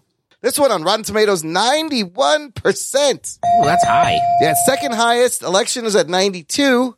This one's at 91, 7.59 out of 10 average rating. This budget is a little weird because on the Box Office Mojo page, it says $20 million. It also says that on the wiki, but I read a bunch of articles about the making of this movie, and apparently they had a budget of $3.5 million. That sounds right. That makes way more sense. And then later, Sony got involved. They were shopping it around, and it went up to $5 million. But this is definitely a $5 million movie, not a $20 million movie. Oh, absolutely. There's no way there's 20 million. Yes. Where would it go? I don't know. I have no idea. To the fucking no pun intended. Music. Where would it go? To the music licensing. Worldwide box office doesn't make a lot of money. $28 million, but becomes a cult hit, and DVD sales were healthy later. This one is written by John August, who's actually written a lot of big things. After this movie, he goes on to write Titan AE. That was the animated movie, right? Yeah, it was good. That was a good movie. He does the Charlie's Angels. Okay, not amazing, but yeah. He does Charlie's Angels, Big Fish with Tim Burton, Charlie and the Chocolate Factory, Corpse Bride, Frank and Weenie, and he wrote on the live action adaptation of Aladdin, most recently, John August, and directed by Doug Liman. I fucking love. Crazy that this guy directed this movie. This guy, I love Doug. What he went on to do. This is he is coming off one of my other favorite movies of the 90s, Swingers, right? I was about to say the same thing. The reason why I went to see this movie is because I love Swingers. Swingers came out in 1996, launches the career of Favreau and Vince Vaughn, and it's the ultimate guy hangout movie. Anthony, have you ever seen Swingers? No. Yeah, it compared to this, it looks like he made it in college in film class. This one or Swingers? No, Swingers. Yeah, okay. Swingers is even though this movie's rough around the edges. Yeah. Swingers is even more rough around. It's almost like a Kevin Smith movie. Yes, very independent feel. Go also, it was a run and gun shoot. They didn't have a lot of time, which you get a lot of that in the movie. But then Doug Liman goes on to direct The Bourne Identity, Mr. and Mrs. Smith, Jumper, Edge of Tomorrow. He does American Made, another Tom Cruise movie that's really, really good about Barry Seal, who ran CIA weapons for the Contras during the Nicaragua thing, and then ran drugs back, and then it's so good. It's a very good movie. So he's also working on Live, Die, Repeat, and Repeat, the sequel to Edge of Tomorrow. And he's also attached to that untitled Tom Cruise SpaceX space movie, whatever they're going to do with him. I like his movies. Yeah, Doug Liman is amazing. I do too. He still considers this his best film, even now, looking back at it. The cast, has a great cast of this is the fucking 90s. unknown, very little known, unknown up-and-comers from the 90s. You got Sarah Pauly as kind of the lead, Rana. Katie Holmes, Dawson's Creek cutie Katie Holmes. You got William Fichtner, Jay Moore, Scott Wolf, Party of Five. You also got Taye Diggs, Breckenmeyer, Timothy Oliphant, real early role, Desmond Askew, Jane Krakowski, J.E. Freeman, and Melissa McCarthy in her film debut. Oh, shit. So I love this cast, very young, lots of energy. Anthony, I have a feeling you had not seen this or even heard of this movie. Never fucking heard of You this never movie. heard of this movie? No. Wow. Okay, what's Go about? I put this out on my Instagram and went, I've never heard of this film. Did your friends know this movie? One of my friends goes, that can't be good. Just the way it looked right off the bat with the poster. Oh, God. Okay. Okay. Disagree. What is this movie about? This is Pulp Fiction for 1999 with teenagers. It's like three separate storylines that interweave around just debauchery. One storyline with Rana where she basically heists a drug dealer and is selling drugs at a rave. One storyline being her coworker going to Vegas and getting into some debauchery. And the third storyline being this gay couple that are these two male actors that are caught up in a sting and end up having to go to this party as well that Rana's at. So it's these three storylines that are told from three different perspectives in 3 acts. So each act is a part of the movie. They all kind of connect towards the end. And they inform other parts of the movie. Yes, Right. and they tell you what's happening from other points of view. So I'm going to start with you. I'm dying to know, what did you think of this movie that you just heard of? So the first act, I'm watching this and I'm going, shit is bullshit. I don't want to watch this fucking thing. This movie seems so cheap and whatever. Then the second act starts with dude in Vegas, British guy, and I'm figuring out what's going on. And then Taye Diggs is in it, and the guy from Road Trip is in it. Yeah. And I'm going, I'm fully fucking on board with this movie now. And by the end, I was like, this movie is great. I love this fucking movie. I read this on Letterboxd, but it's absolutely true. This movie is the movie that looks and all that with the night. It encapsulates that era, 99. Yeah. But looks wise, this movie's so dated and doesn't age well at all in terms of how it looks. Yet it also ages very well in terms of just pure entertainment. Yeah.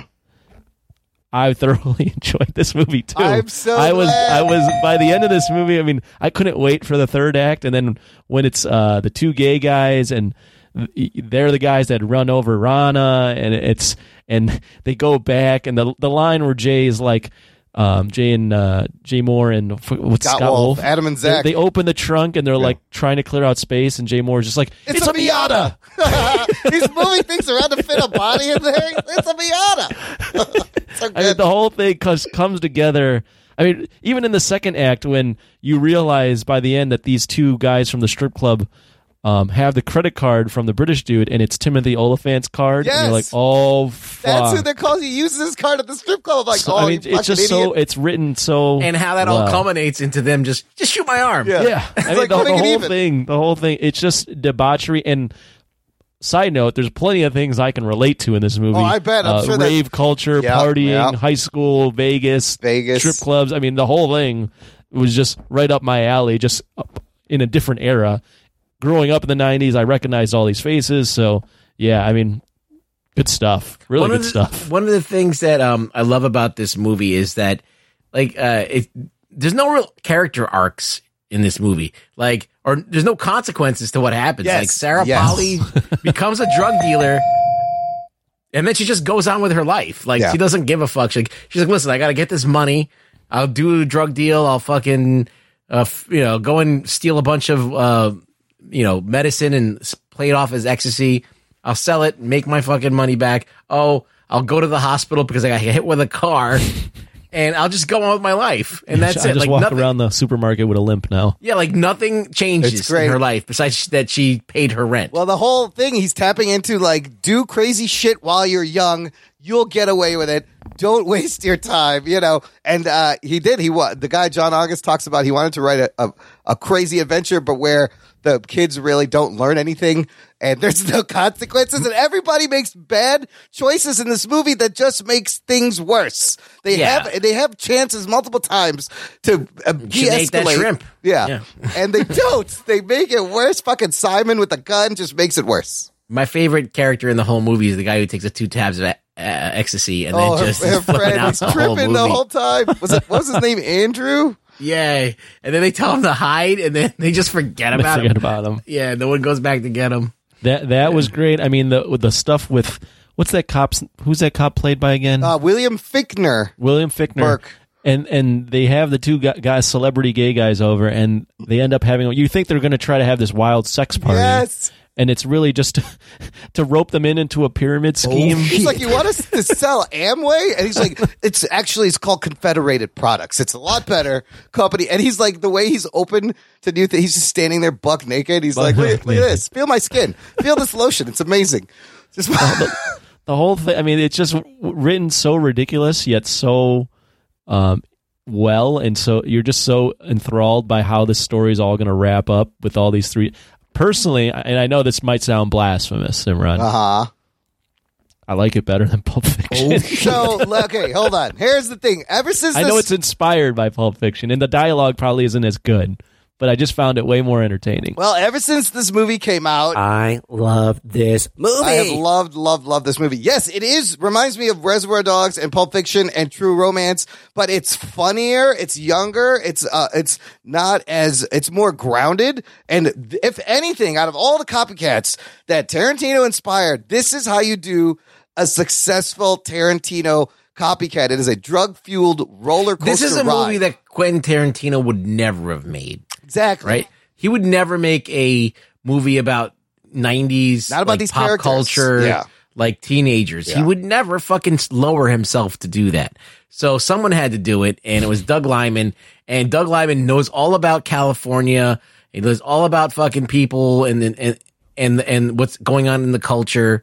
He was very hip to that with Swingers. He was fucking right on the money with this, and it did catch the vibe of the time where everybody was going to raves, and there was underground raves. The and that's LA how rave culture was the whole huge. EDM thing got kicked off in the 90s like that. So, the drugs, the ecstasy, all that stuff was popping then. So big ups to him for like putting a spotlight on it and now making basically a diary of that era of what it was like. It's a great snapshot. Yeah. And the only thing that's kind of weird is this British dude out of nowhere. Simon. Well, I mean, there's all, even in like living in New York, you always have these international dudes who come and they move there and they just end up staying. And then the other thing I thought was funny is that none of the guys that were friends should have been friends. Like, I can't see Taye Diggs hanging out with any of these guys. Guys. Oh my God, the conversation where he calls himself the N-word and he's like, my mother's mother was black. He's like, this ain't Roots, motherfucker. This doesn't matter. It's so Tarantino. You know, they're talking about Family Circus, why it sucks. Like, it's so Tarantino. I love the whole thing where he's talking about a girl blowing him and the contact. He's like, that never happened. Like, that's my story. That's my story. I told that story a year ago. That is like, that's something that's happened in my life. Oh, shit. You got to remember who's telling you stories. And more than one time, by the way. It's like, motherfucker, that's my story. I've taken someone else's story and made it mine, or someone has taken my story and made it theirs. And we've caught each other a couple of times doing it. I really, when I looked up this director, I went, because we reviewed one of his movies, Edge of Tomorrow. I went, this guy directed Edge of Tomorrow? Yep. That's a completely different movie than what we just watched. Just the evolution of being a director. I was like, wow, this guy... He wanted to make some money. This. I mean, the editing is great. He wanted to get paid. I guess so. He was behind the camera for a lot of these shoots. They did not have a lot of time. It was, like I said... this movie seems like it was made in like 2 weeks. Yes. Ruggs, you said it's unpolished, but it's super confident. Like the dialogue is great. The visuals, it's entertaining all the way through, I think. Even though you were kind of bored in the beginning. I think this movie's never boring. It wasn't that I was just like, this movie is just Where's cheap. it going? I was just like, this movie's cheap. Like this movie, what am I watching here? This movie my first impression was this movie looks like shit. What am I doing here? There's nothing going on. It's low budget. And then once the second act starts, I go, oh, well, I know what's going on. Listen, after watching Kevin Smith films, right? Yeah. Like Kevin Smith, he didn't have a lot of money, and he made movies that were all dialogue heavy, and the camera work was horrid. Like, I mean, I remember being in the theater seeing Chasing Amy, and we're like, everybody just sitting there, go, cut to something. You've been on this shot for like 10 minutes. It's like, come on, another angle, something to fucking the eye move. And so I was already like used to like this indie thing where like just it looked terrible. So he was like a step up. And so I didn't feel that way when I saw this. I was like, oh, okay, it is a low budget movie, but it's a step up from Kevin Smith. And I've been subjected to a lot of his films. So I was kind of a little bit more open to it, but it does. Even if you go in with that thought and it still grabbed you by the end, I think it did its job. And it's a good time. Yeah, absolutely. It's a crazy ride of a movie all the way through. It's a teen movie. It's a heist movie. It's kind of a road trip movie. It's a Christmas comedy. All happens at Christmas. I love that he's fucking the two girls and it catches on fire and he just leaves. He just leaves. All naked. He doesn't even care. They just like, let's the fucking burn. Tantric sex tantra, baby. Yeah, oh my God. It's, so it's just such a ridiculous. I mean, Taye Diggs being in it, I was like, what the fuck and is he doing in this? This is movie? Before The Hangover. Yeah. This is before that movie. Yeah. I think that one little scene is what inspired The Hangover. I could relate to stuff like Tim Oliphant's drug dealer character. While I can relate to many different aspects of this movie. I mean, Anthony's been every one of these characters. I literally have walked into a fine establishment like there were in Vegas and told my friend, do not get champagne, and the first thing he does is get champagne because he gets enthralled by a girl that he sees. Yeah, literally, that is so true to any rookie that walks into a place like that. And then Simon can't help himself, has to grab him. Then that happens all the time. And then he makes it worse by pulling a fucking gun out. What are you doing? Well, and you gotta love, even like back then, they're making the comments on just subtle comments on racism with the guy giving the guy Taye Diggs a couple dollars in the bathroom, and then the guy flipping him his keys. He's like, take it out back. Let's go. And they get a nice fuck ride. this, I'm taking this for a ride. It's great. I'm taking this for a ride, yeah. It's like, I'm not a bathroom attendant.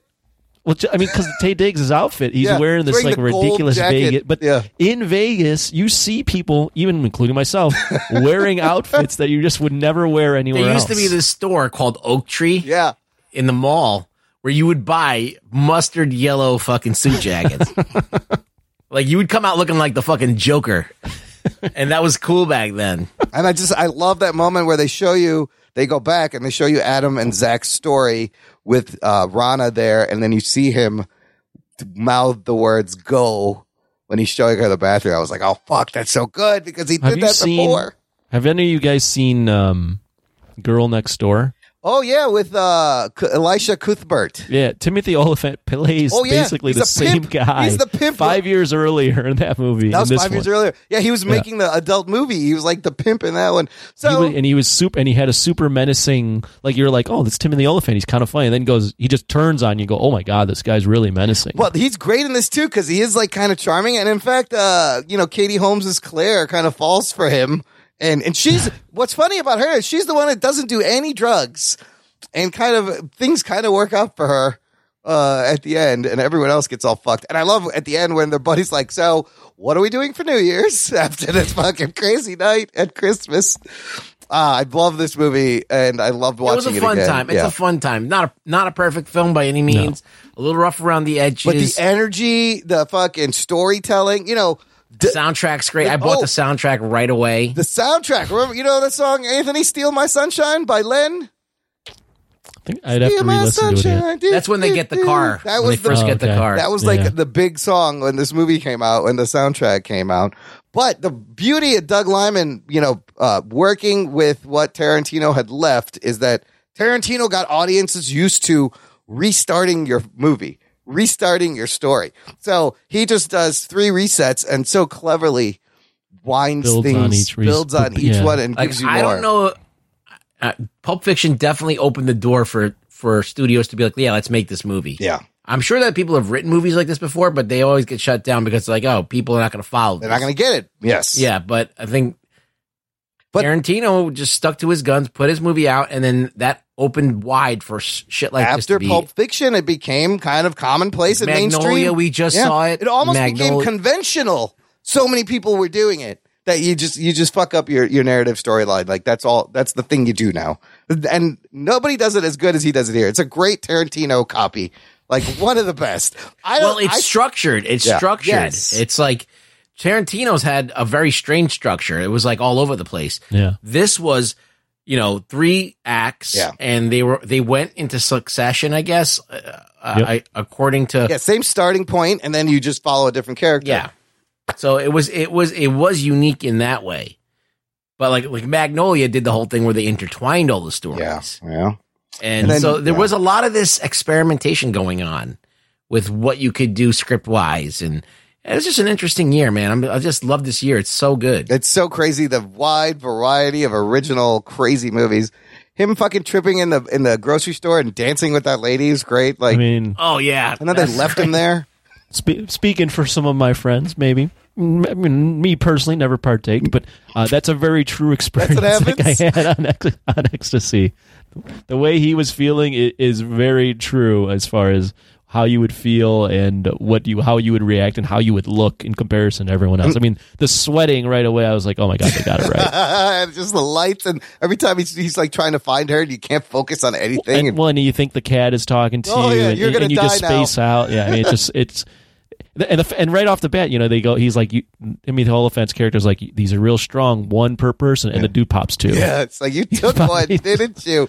And the balls to her to rip off a drug dealer. This is just not a good idea in general.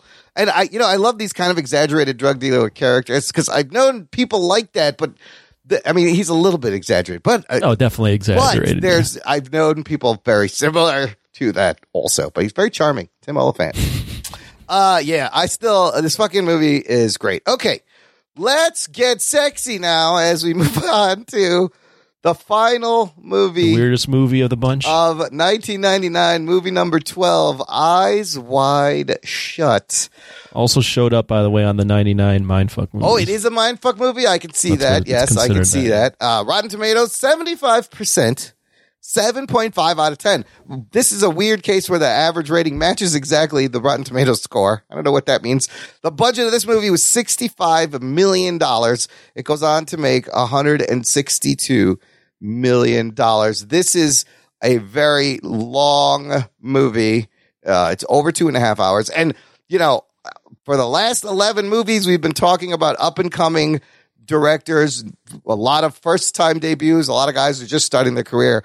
Here we have in 99 a case of established old school Stanley Kubrick, who co-wrote, directed, and produced this, basing it on a 1926 novella called Traum Novelle by Arthur Schnitzler. That the book took place in early 20th century Vienna. He changes the story to 1990s New York City. However, this is why I learned some crazy shit. Stanley Kubrick had a fear of flying. This movie was mostly shot in the United Kingdom. Apart from some exterior establishing shots, they recreated a detailed recreation of the exterior Greenwich Village street in the studio. The movie also has a Guinness World Record for the longest continuous film shoot ever at 400 days. Oh, shit. And quote, it says, for over 15 months, a period that included an unbroken shoot of 46 weeks. He started shooting this in 1996 and wasn't finished until 1998. And Stanley Kubrick passes away 6 days after showing his final cut to Warner Brothers, making this the final film he directed. To get this to an R rating in the US, they had to digitally alter a lot of the orgy scenes, which we'll talk about. You can kind of tell during post-production. But this was, at the time, so highly anticipated. This was his first movie in 12 years, I believe, since Full Metal Jacket, and he shot this entirely in secret. Nobody knew what it was. All they knew that it was a sexy erotic thriller featuring real-life married couple Tom Cruise, Nicole Kidman, only the two of the biggest stars in the world. Also, we have Sidney Pollack in here as Victor Ziegler. Lily Sobieski I forgot she was in this, and some other people. But the main is really Cruise and Kidman carrying this movie. I mean, the poster is Cruise, Kidman, Kubrick. Yes, yeah. Billed because he kind of talked them in to doing this really personal, intimate movie. This movie did not get any Academy Award nominations at all. Good. Anthony, have you seen this before? I seen it as a kid when I was way too young. You were when probably I saw it. confused as fuck. Watching it Very now. confused and weirdly turned on. Yes, I bet weirdly you are. not knowing what that meant to be Why turned does my on. pee-pee feel weird? What happens in Eyes Wide Shut?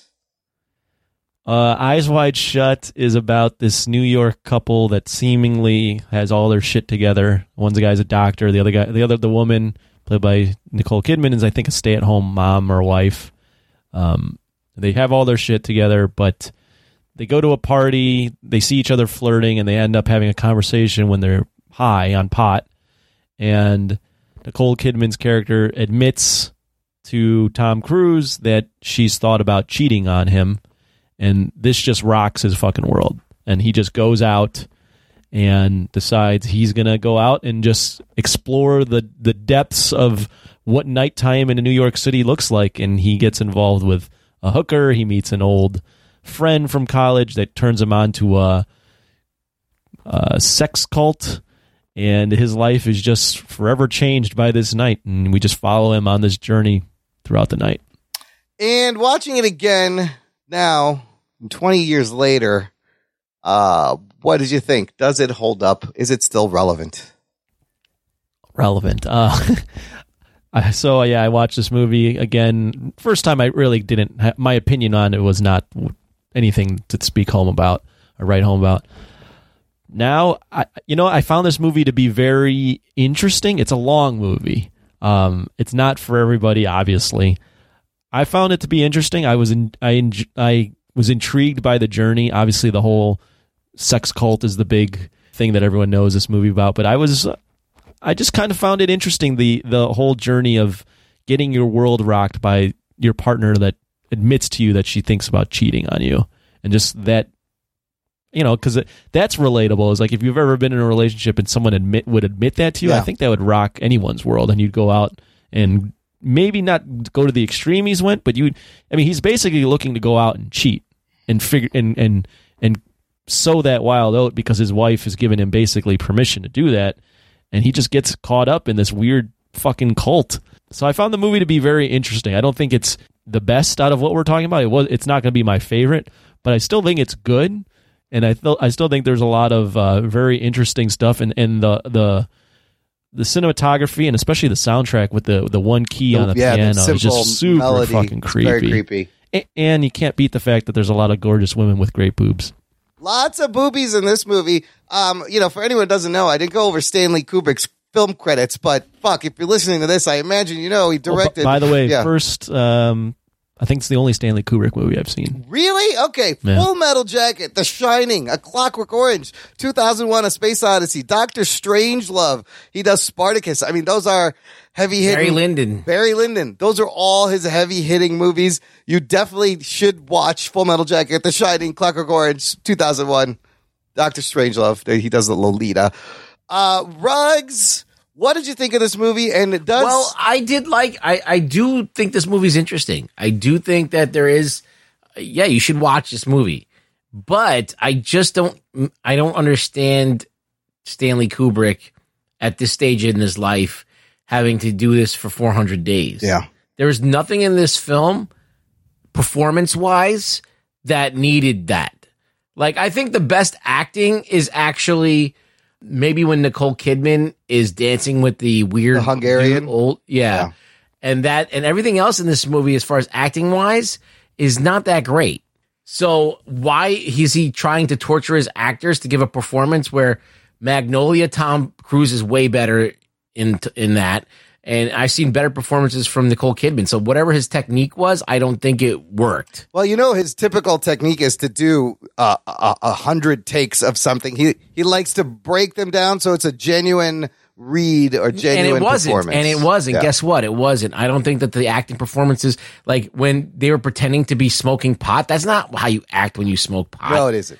No. So I mean, obviously there's a disconnect between what he thinks it should look like and what it is. And we just watched a drug-fueled movie that nailed it. So I think that there's a problem with the acting, like his direction of the acting, him doing this 1,000 takes. I don't think it served this film. But saying that, getting that out of the way, getting that big criticism out of the way, I feel like that the script of this movie, the underpinnings of this movie are interesting, because what happens is you kind of get the sense that Tom Cruise, not a cheater, right? No. I don't think he really even considers cheating. And I think that he does love his wife, and he makes love to her like every night. All right. She's tired. She's bored. She wants to cheat on him. And that rocks his world because he didn't think of it. Like, even though he knows that men, they had this conversation about men. Yeah. Right. So they're like, well, this guy definitely wanted to fuck you because, all guys want to fuck hot girls and you're a hot girl. And so she's like, well, by that logic, that means every hot girl that you meet, you want to fuck. And that, I don't think that applies to him. No. I don't think that. She twists his words. Yeah, she twists his words. It basically says, like, the guy's like asking you to dance. He's asking you to go upstairs. He obviously wants to fuck you. So there's that leap in logic is not that crazy. But these girls who accosted Tom Cruise at the party, he was clearly trying to flirting. He was flirting, but he was clearly like not really. He was wondering where they were taking him and what was going to happen. If he was interrupted, would he have fucked those girls? Do you think he would have tried to? He just goes along with everything in this movie. He's like, okay, let's do this. Well, he goes to a point. He goes to a prostitute, doesn't even fuck her. Well, so there's a couple of things that I found. Part of me found unbelievable. He doesn't get laid at all, no, right? he doesn't. No. And that's the kind of hilarious as a guy. He's pretty much playing himself. A guy who's good looking and has stature and status can't fucking get laid. Two things I found a little. He chooses not to. He chooses That's not difference. to. Two things I found a little weird, unbelievable. One was what you just said is, was he he was so oblivious to the fact he never considered that guys want to fuck his wife, that she would think about like. No, I don't think it's that. He's not. He's the one that suggests that.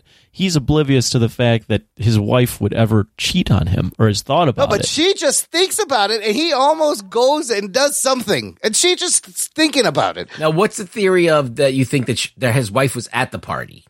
Oh, holy shit! Oh, she describes her dream in detail that was of what weird. he was doing, and the mask was there. At the Did end, he lose the mask, or what happened? Oh, I never thought of that. I didn't make that connection. That part was weird when her dream is exactly the party he went to. I was like, what the fuck does this mean? But overall, I love the creepy, tense vibe. Like you said, the minimal piano. A lot of it reminded me of The Shining and the tension and creepiness of The Shining. But it's a hypnotic movie. It's odd. It's unsettling. Let me ask you guys about that cult. Yes. Do you believe what the doctor ends up telling him, that was all a charade and it's really just a big cover up for basically an Epstein sex island type thing? Or do you think it was actually a cult and they were threatening people's lives? Oh, definitely. I think the doctor was lying. He was definitely lying. Okay. Well, you can't trust him. He's already lying to everybody already. He's trying to fuck this girl. Yeah. And had him cover up. He tells him to cover up for him. So you can't trust that guy. They gave Bill lots of chances to get out without getting in trouble. Now let's ask a question. Do you think that guy was at the sex party? Who do you think he was at the sex party? Ziegler was there. He says, I saw you. I was in there. Do you think he was the guy with the big beak?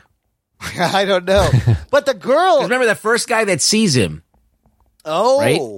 Remember the first guy that sees him with the girl? He's with a girl? He nods to him. Yeah, with the white mask. I think that was him.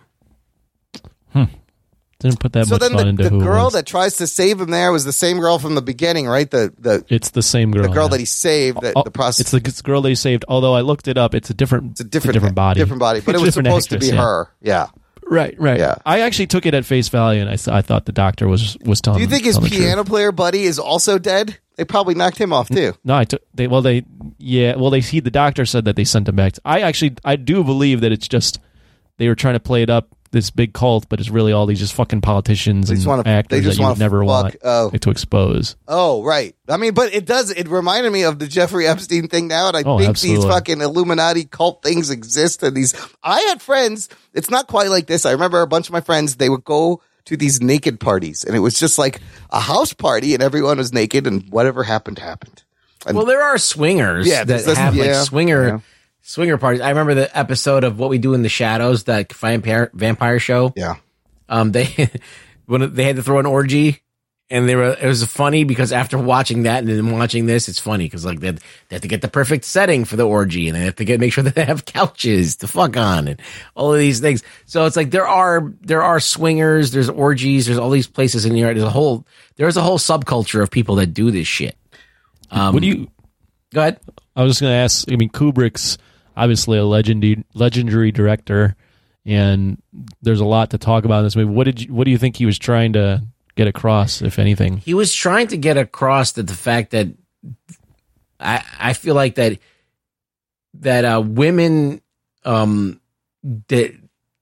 have played this role of being like this, the more moral and ethical of the two sexes, but they're just normal people like we are, and all the stupid shit that we think about, all the dumb fucking weird shit that we do, they absolutely do as well. They jerk off but too. men like, don't they do realize everything. that women have these thoughts. We don't want to believe that, and we want to so he kind of wanted to bring that to the forefront. Like, yes, your wife is probably jerking off in the shower too.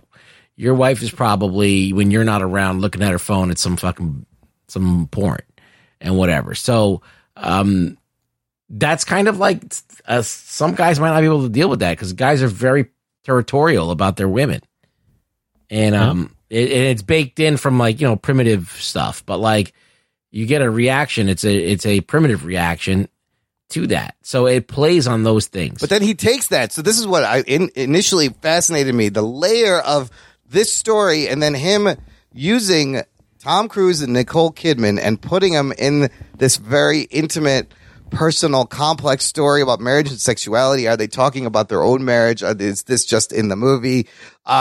He did things like, so the scenes where Bill imagines his wife having sex with that guy over and over again. I also kind of felt that Bill, that turned him on a little bit to watch her, but he got obsessed with it. Kubrick separated these two. He shot those scenes with Nicole, and he made sure Tom was not allowed on the set, and vice versa when he did the Tom scenes, to kind of create this setting of jealousy and weirdness. But this movie fucked up Tom Cruise. 2 years later, Cruise and Kidman filed for divorce. Oh, this button. And after this in Magnolia, Tom Cruise has never turned himself over to an auteur director again. If you think about it, he's just done big budget action blockbusters and comedic cameos. This kind of soured him, the backlash and the response, because it didn't make a lot of money, and at the time, any movie Cruise was in was guaranteed to make a lot of money because he had Tom Cruise, and it was not a box office success. So there's so many layers to this. I mean, this movie, on its surface, you would think this is like an erotic thriller. Yeah, but it's not really. But it's not. It was sold. So that's why a lot of people didn't like it. They thought they were going to go see Sexy Time, erotic thriller with Tom and Nicole, and that's not really what you get. No, it's not what you get, and it's really about this man's journey to find out what's true for him sexually, and if he can do the deed, right? Yeah. Like, she prompts him to think about it, and then he's off trying to figure out if he can do it. Can he do it with someone else? And obviously he comes to the conclusion forcefully that he cannot. He can't cheat on his wife. Yeah, they shoehorn that HIV thing that seems a little dated now too, as if to say like she was a degenerate and he dodged a bullet because she had HIV.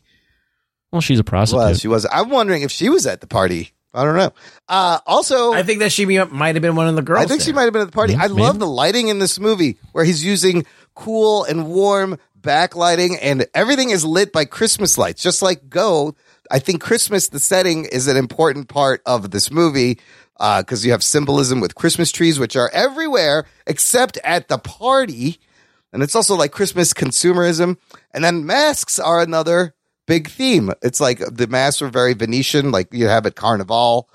Is that the main symbol of the movie? You notice the prostitute, her name was Domino, like the mask. She had masks in her apartment.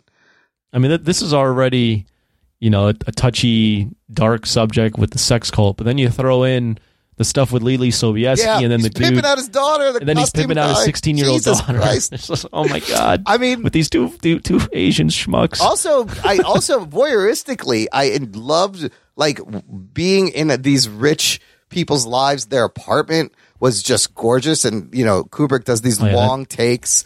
That's got to be compared to what Matthew Broderick was living in. That's got to be a very expensive place. We didn't even mention that he went to a dead guy's apartment and the daughter threw himself. Oh yeah, and then she loves him. She's like, I love you. So he's these. Oh yeah. So basically, all these things are just being thrown at him, and he's kind of like going with it.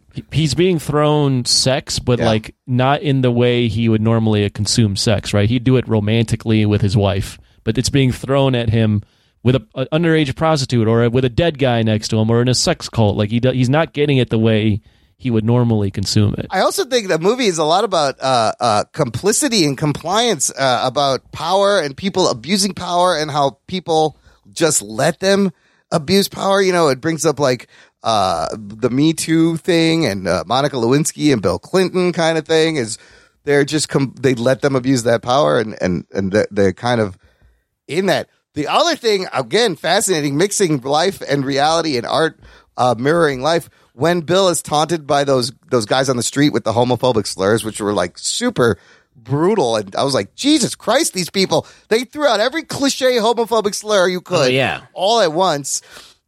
Tom Cruise's sexuality at this time also being called into question. Oh shit! Tabloids were saying his and Nicole Kidman's marriage was an arrangement. And I think part of this was Cruise trying to show people who he was. And then Tom Cruise married Katie Holmes. Yes, and then Tom Cruise married. Is he still married to Katie Holmes? They have kids. Yeah, they have Shia. There's lots of naked and scantily clad Nicole Kidman. She looks great in the movie.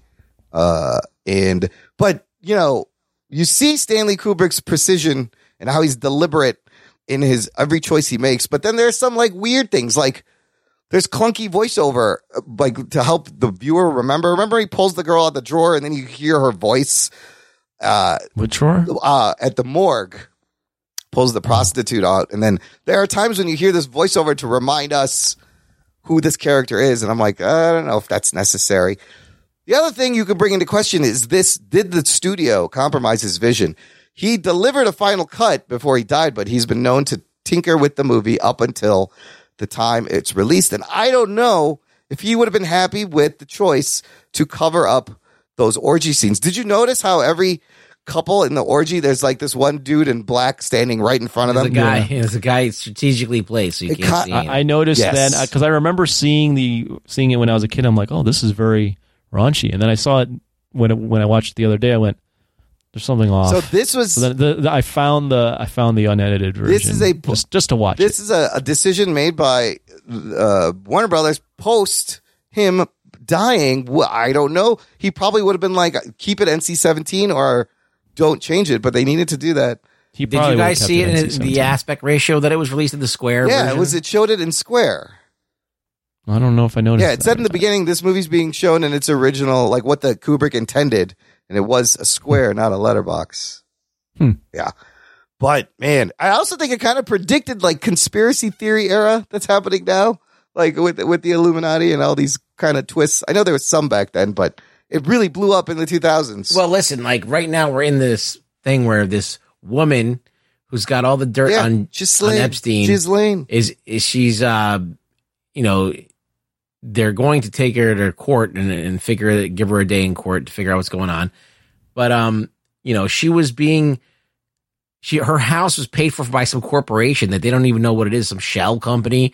She's got millions of dollars that she never earned. She didn't even have a job, really. She had no official job. How did she get all this money and all these accounts? There's shenanigans going on. There's a fucking Illuminati, some kind of bullshit going on. And she was providing services that it's very much like this movie. Yes. Where they would go and fuck the shit out of these girls. And they had an island for it, you know. I have this Facebook friend from high school who runs a media company now, and she does interviews, and she recently posted a picture of Ghislaine Maxwell, and she's like, this is the woman who hired me to interview Epstein, and there was nobody else there. I was in the room alone, and Epstein was wearing nothing but a bathrobe, and she's like, I was one of the lucky ones, but yeah, this woman is a fucking pimp who was just, you know, getting people for him. So a lot of similarities to fucking Eyes Wide Shut. What do you think the title means? I think it's what I was saying before. I think that men have this belief that women are more chaste and more ethical and more moral than they are. And it's, you know, but they're just as fucked up as we are. And he had his eyes wide shut before. It's right in the front of you, but you don't want to see it. You don't see it. And now he realizes that, like, yeah, his wife has got a wandering eye too. And his wife is capable of doing anything a man can do. And so his eyes are open. This is the other thing I didn't like is how it ended. I thought it was very weird, and like it ends almost too neatly wrapped up where they're like, oh, we made it through this, now we just gotta fuck. Like the ending was very. What would you want it? I don't know. Not that. It shouldn't be. It should be left open to whether these people are actually gonna make it. Well, so what happens? Okay, so the guy they're in the toy guy store. Finds out. So he crossed the line where he kissed the girl, right? The prostitute's friend. Oh, he did kiss her. Did he kiss her? No, he was filling her up. I don't know if he kissed her. They were close. I think there was one kiss. Her friend. Yes, it was inappropriate either way. But he didn't go in the carnal sense. He didn't fuck anybody. No. He didn't. He kind of every single opportunity he had to fuck somebody, he didn't take it. So I think that it was his like a gauntlet that he had to run through, and he made it through. I think that when she told him about the dream, he realized that she might have been there. Well, I almost saw this movie going another way when they keep showing him thinking about his wife fucking that guy. I almost thought the movie would be like he would go to her and say, I found this party, and it kind of turns me on to think he was someone else. Let's both sneak into this party because this is what you want. This is what I want. But that didn't happen. I thought he took her to the party. I completely misremembered this movie. I almost think that I want to imagine she was at the party. Fuck. She was at the party. It did not occur to me. And that she cheated on him. And she did not. She basically did what Tom Cruise could not have done. Maybe I interpreted it as that ending as he ran through the gauntlet. He proved that he still loves her. He had to tell her that because he needed to get off his chest what she had basically done to him and what basically caused this whole night to happen for him. And then when she says "let's fuck" or "we have to fuck," it's basically like, well, you've had a whole night where you were thinking about sex, so the only way to really figure out if we love each other still is we got to have sex. We got to figure out if it's still going to be the same. Interesting. Yeah. I wish that they would have had. It's a weird ending. It seemed like they had this great relationship because I mean they were both flirting, but they were using it to fuel their sexual life. So they would flirt and get all hot and bothered, and then go fuck. And later on in the night, that's what they did, right? So I thought that was just fine. I don't know. I mean, I don't know if that's healthy, but like I feel like that maybe in their world that was what they did. But then it takes a weird turn when she makes this confession, and I just thought it was odd that of course that she thinks about fucking. She's dancing with a dude, But I don't know. So it's a weird, odd, unsettling. Is this a misunderstood masterpiece or no? I mean, it's got the makings of a masterpiece. I just think that it falls a little bit short. Yeah, it's not his best. There's I could hear an argument for it, but I personally wouldn't consider it a masterpiece. There's not a lot. There's not, as Roboy mentioned, there's not like a great performance in this. The writing is intriguing, but you kind of really get there's not like one takeaway, and it's not. I don't know.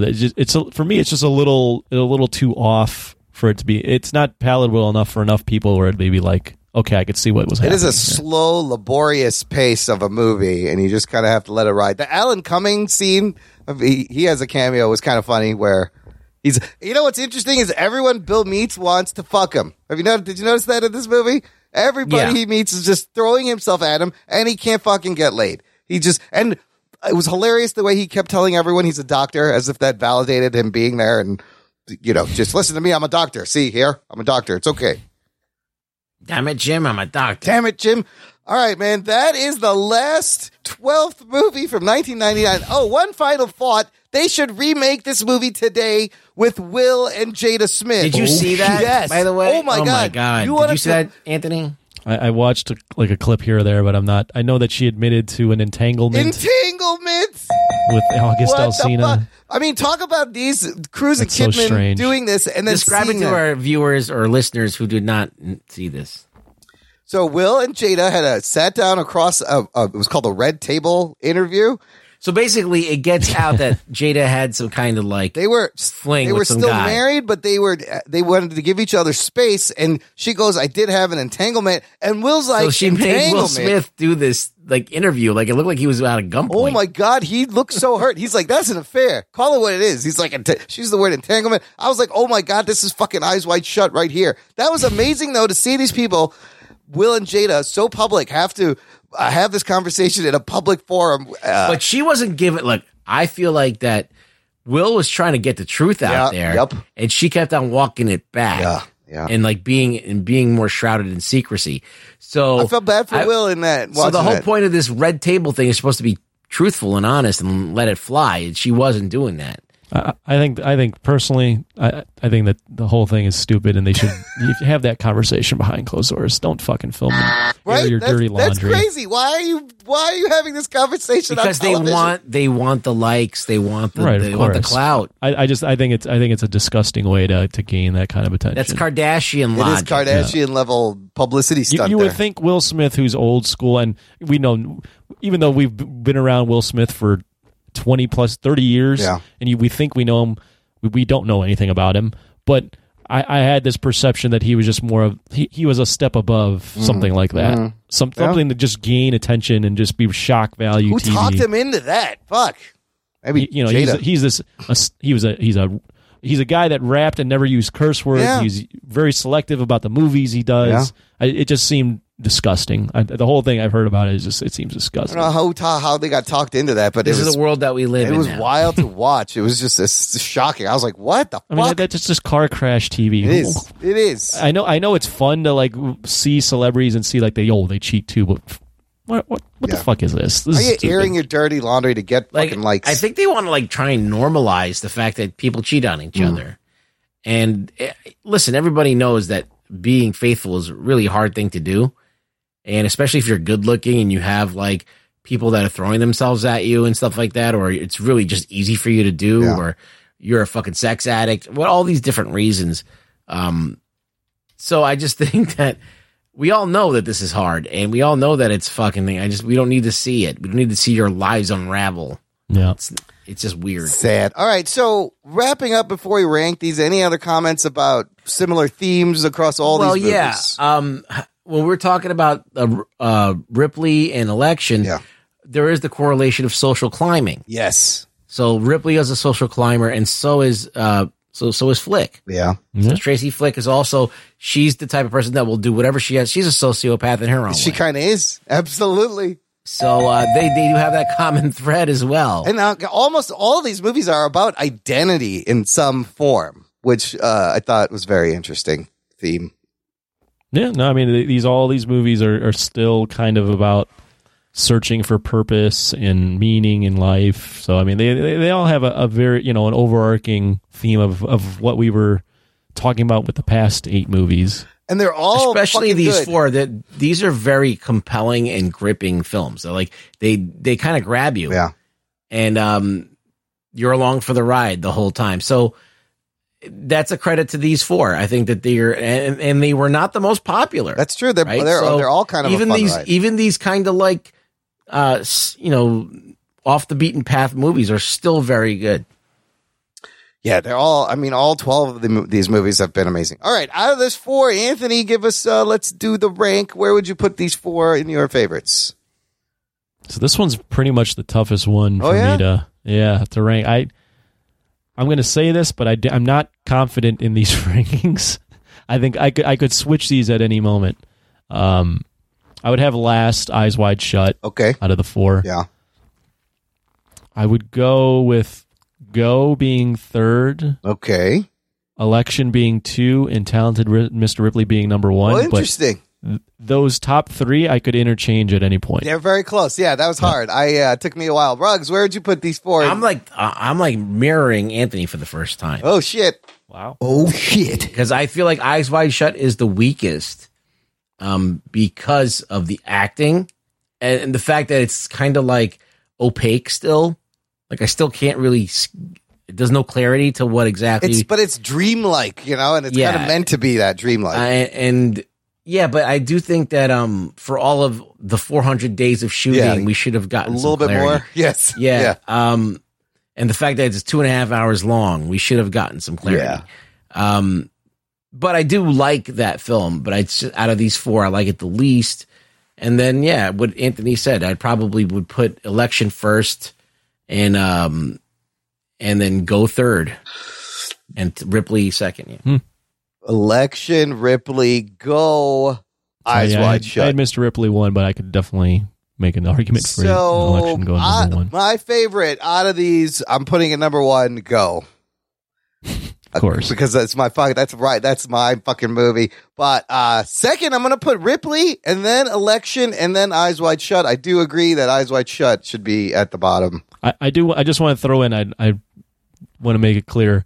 Unlike last week, where I clearly didn't, for the most part, didn't like Magnolia. Right. I liked all 4 of these films, even Eyes Wide Shut. Okay, yeah, they are like you said, compelling, interesting rides of movies. You can't really go wrong. Fuck, man, that's been quite a journey through 1999. I love doing it. I think we're gonna stop here. 12 is enough. Yeah, 12's enough for now. It was a lot, but it was a lot of fun. Do you have any 1999 movies that you just want to throw out for guys like to watch? You think? Let's I think we mentioned a lot of them in the first episode when the Nation mentioned a lot of them. I mean, you still have things like The Mummy, which is still a fun movie. The Mummy, that's the first movie you go with. That's Jesus the one Christ. I thought about. You got Cruel Intentions. Yeah. Varsity Blues. Varsity Blues. No one's saying Green Mile. I would say I like Green Mile a lot. Green Mile's American Pie. Good movie for me. American Pie, yeah.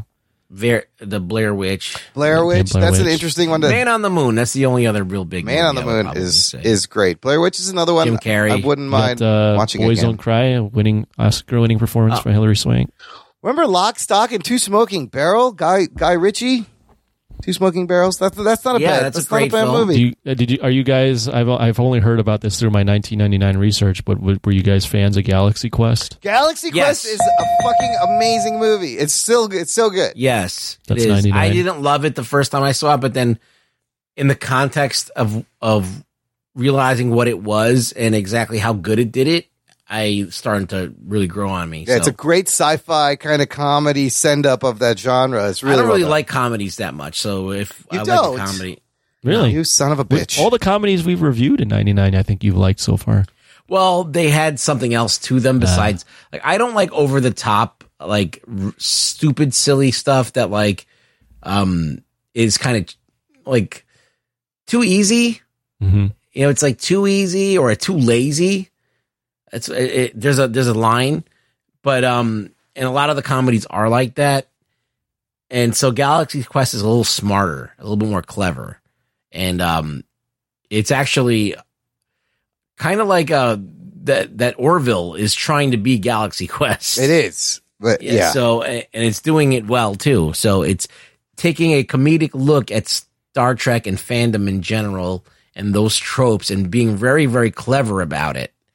And Kevin Smith does that with the comic book industry a lot, and he does that to a degree, and that's why I liked I kind of enjoy his movies because he does do the same thing. And Galaxy Quest is kind of like another version of that. And so I can get down with a comedy if it's very clever. If it's clever comedy. There's also the Three Kings, David O. Russell from that era, very good movie. But if we do this again, we'll pick another year. Yeah. We'll let this rest a little bit. Get back to another year. Exhausted 1999 for now. Let's get to news from the nation. It's time for news from the nation. It's time for news from the nation.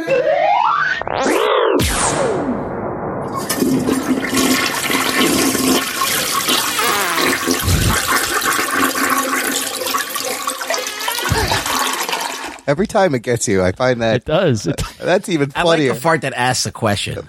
Like, yeah, it's got to go up at the end. Like, that's an interesting question, Fart. Let's see if we can get an answer. I got just a couple of comments from our last episode. David Zika said, I watched Magnolia when it originally came out on video and didn't like it enough to watch it again. But the big thing at the time was trying to find the hidden hints, clues, and meanings. And there were a lot of hidden things in Magnolia everyone was looking for. And then Jim McPike, remember we were confused about his really smart sociopolitical comment? Yeah. Well, he's responded. He's like, here's the requested translation on the end of history from, quote, useless major into, quote, human speak.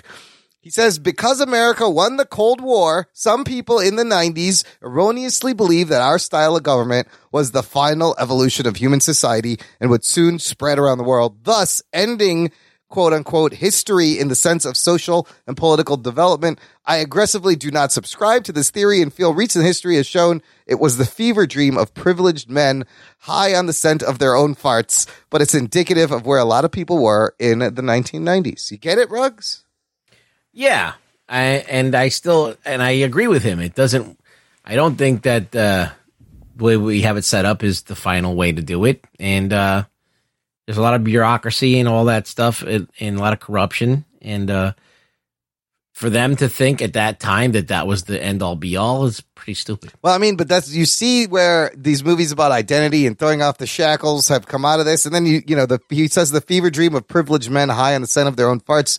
Like, that's like Eyes Wide Shut. You see a lot of that also in these movies, people wanting to be something they're not, or well, it's like it's first world problems, right? Exactly. So like if you're like living in fucking squalor in India somewhere where like there's fucking rivers of shit and you're like that's what your life is, and then those problems, getting food, like being treated like a human being and this and that, and actually being treated like a human being. And then you go over here, if someone like microaggresses you, you're like, oh, it's like first world problems. It's like it's a whole different thing that we've gauged about. So now we sit there and we ponder, how can we transcend humanism? How can we transcend like things that are built into our DNA? Like, we have to now either become machines or biogenetically engineer this stuff out of us, or societally engineer this stuff out of us.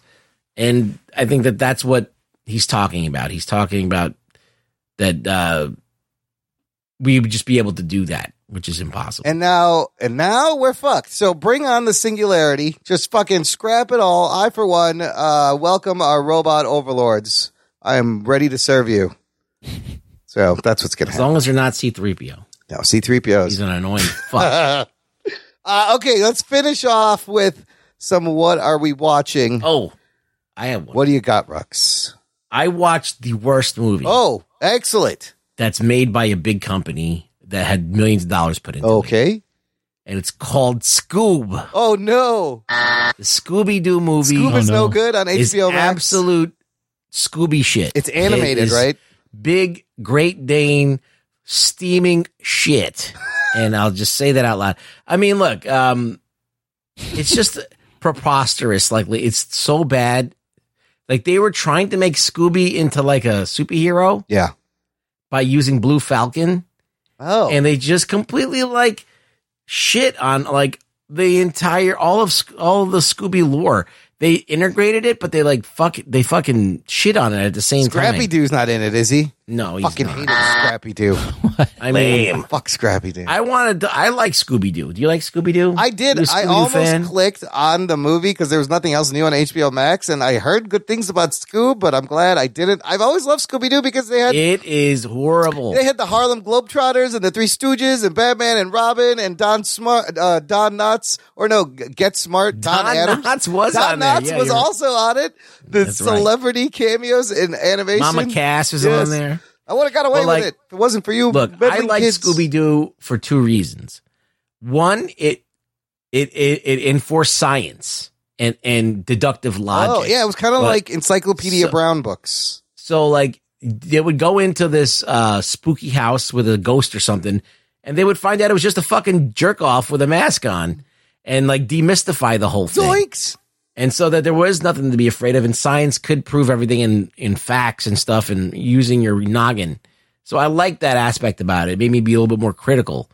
And in various movies, they made the ghosts and stuff real, which is okay, whatever. That's kind of weird, but whatever. Maybe one day it is the one time they go and they think it's going to be a dude in And it's a in real mask. It's ghost. not. That's kind of fun. Yeah. And but this one was just completely like, for this, like, I understand like an animated shitty movie that's going to come out on Cartoon Network, but you're spending major dough. You're getting fucking CG. You're doing the whole They nine. shit on all over Scoob's history, huh? And it just, like, they fucked up those other movies with the live action. They were terrible too. But you had Sarah Michelle Gellar and Freddie Prinze and Linda Right. Cardellini. Like, I mean, I thought that this was the one. For some reason, I went into this thinking this was going to be the one. That's that, what like, I was going thought. And to get it man, right. I'm surprised that it wasn't. There is a great series that kept Mystery Incorporated. Oh, that's yeah. fucking awesome, and you should check that out. All right. Well, I watched the big budget comic book adaptation, The Old Guard, with Charlize Theron, Chiwetel Ejiofor, based on a book by Greg Rucka. Why don't you save that? Yeah. Is that what we're? Do we want to review this for later? I saw it. Yeah. I was thinking maybe review it next. I've heard a lot of good things about it. I'm going to save But we can discuss offline. I'm going to say my thoughts because we have something planned for next week. So we'll just Okay. review it the following week. We'll discuss offline. Okay. So save your thoughts. I will save my thoughts. I have not watched anything, but I have listened to. I did listen to a podcast from 2018 with Joe Rogan and Matthew Walker, who's a sleep neuroscientist. Yeah. That one was crazy intriguing. Make sure you guys get at least 7 to 8 hours of sleep. Did they talk about like sleep paralysis and stuff? No, it was talking about how sleep like the lack of sleep just affects everything. It affects everything, and the rates it's tied to cancer and Alzheimer's and Holy all shit. sorts of crazy shit. Yeah, sleep. I need at least 7 hours, if not try to get 8 actually. But I never sleep 7 hours. Yeah, it's bad for you. Oh, really? Really bad. What- yeah. but what if- really bad, and it's so bad that you don't even you're like walking around basically Like a zombie, drunk, and you don't know it. Do you have to do that's it what all that at once? Can you break up the 7 hours? Does that make a difference? You can hack the body, according to this guy, and do some naps, but the best is all at once. Long sleep. I mean, have you guys been watching that new Zac Efron thing on I watched Netflix? one of those episodes, and first of all, he would make a great Wolverine. Like he's fucking jacked in this show, and he has a beard, and he's kind of fun to hang out with, and he's smarter than I thought he was. Might be too pretty. Oh, I for think me. I think Maybe. he's dumb, but like, I think he's a complete idiot. But like, his heart's in the right place, Yeah. and he's doing this earnestly, I believe. But I watched an episode where they went to Sardinia, because there's something called the Blue Zones, and there's Blue Zones in Okinawa, Sardinia, somewhere in California, and Costa Rica, where they have the highest concentration of centenarians, which are people who centenarians. live to be over 100. Oh. And they're trying to find the common thread of why. Is it just genetics? Sleep. It's sleep. And maybe it's sleep. Diet. Is it diet and all these I find it very fascinating. So Sleep. check out that It's episode. sleep. No, sleep affects your appetite, your weight, your Everything. exercising, your Everything. burning calories. Sleep is the best way to recover from anything. I'm getting sleepy right now. We should probably Get end the sleepy, guys. show. Nice. Let's do it. Make sure you get same time. I thought that you could sleep too much though. No. So according to this doctor, you can't sleep too much. We need to make an ASMR podcast for our listeners so it'll be us going, go to ASMR. Have you heard those where like girls talk in hushed tones and people listen to it to fall asleep? No, or they'll bite food or chew. Or I've heard about these ASMR things and they're very weirdly. They're very weird. Creeped out yet intrigued. It's just like, relax your mind. Yeah, I'm not down with that. Yeah, it's kind of weird. Show me your boobs. Show me your boobs. I'll fall asleep by my own. That's all it needs. Just cradle me in your boobs. All right, listeners, we're going to end it here. Ruggs, where can the listener find you online? You can find me online on Twitter at ReallyRugBoy. Come by, say hi. Visit the show notes at jockandnerd.com/337 for links to everything we talked about, how to subscribe to the show. It's free. You never miss a show. And the most important thing, listener, tell a person about the show. Get someone to listen. They will, if you think you have a friend who will enjoy it, we would appreciate spreading word of mouth on the Jock and Nerd podcast so we take over the world one day and we'll eventually become Rotten Tomatoes reviewers if you give us more Apple Podcast ratings. We'll get there. It's fine. Thanks for listening to the Jock and Nerd podcast. My name is Imran. My name's Anthony. He's the Jock. He's a nerd. Keep you next time. That's a big fuck up right there. That's fucking awesome. Yeah, that's really good. Get the fuck out of here.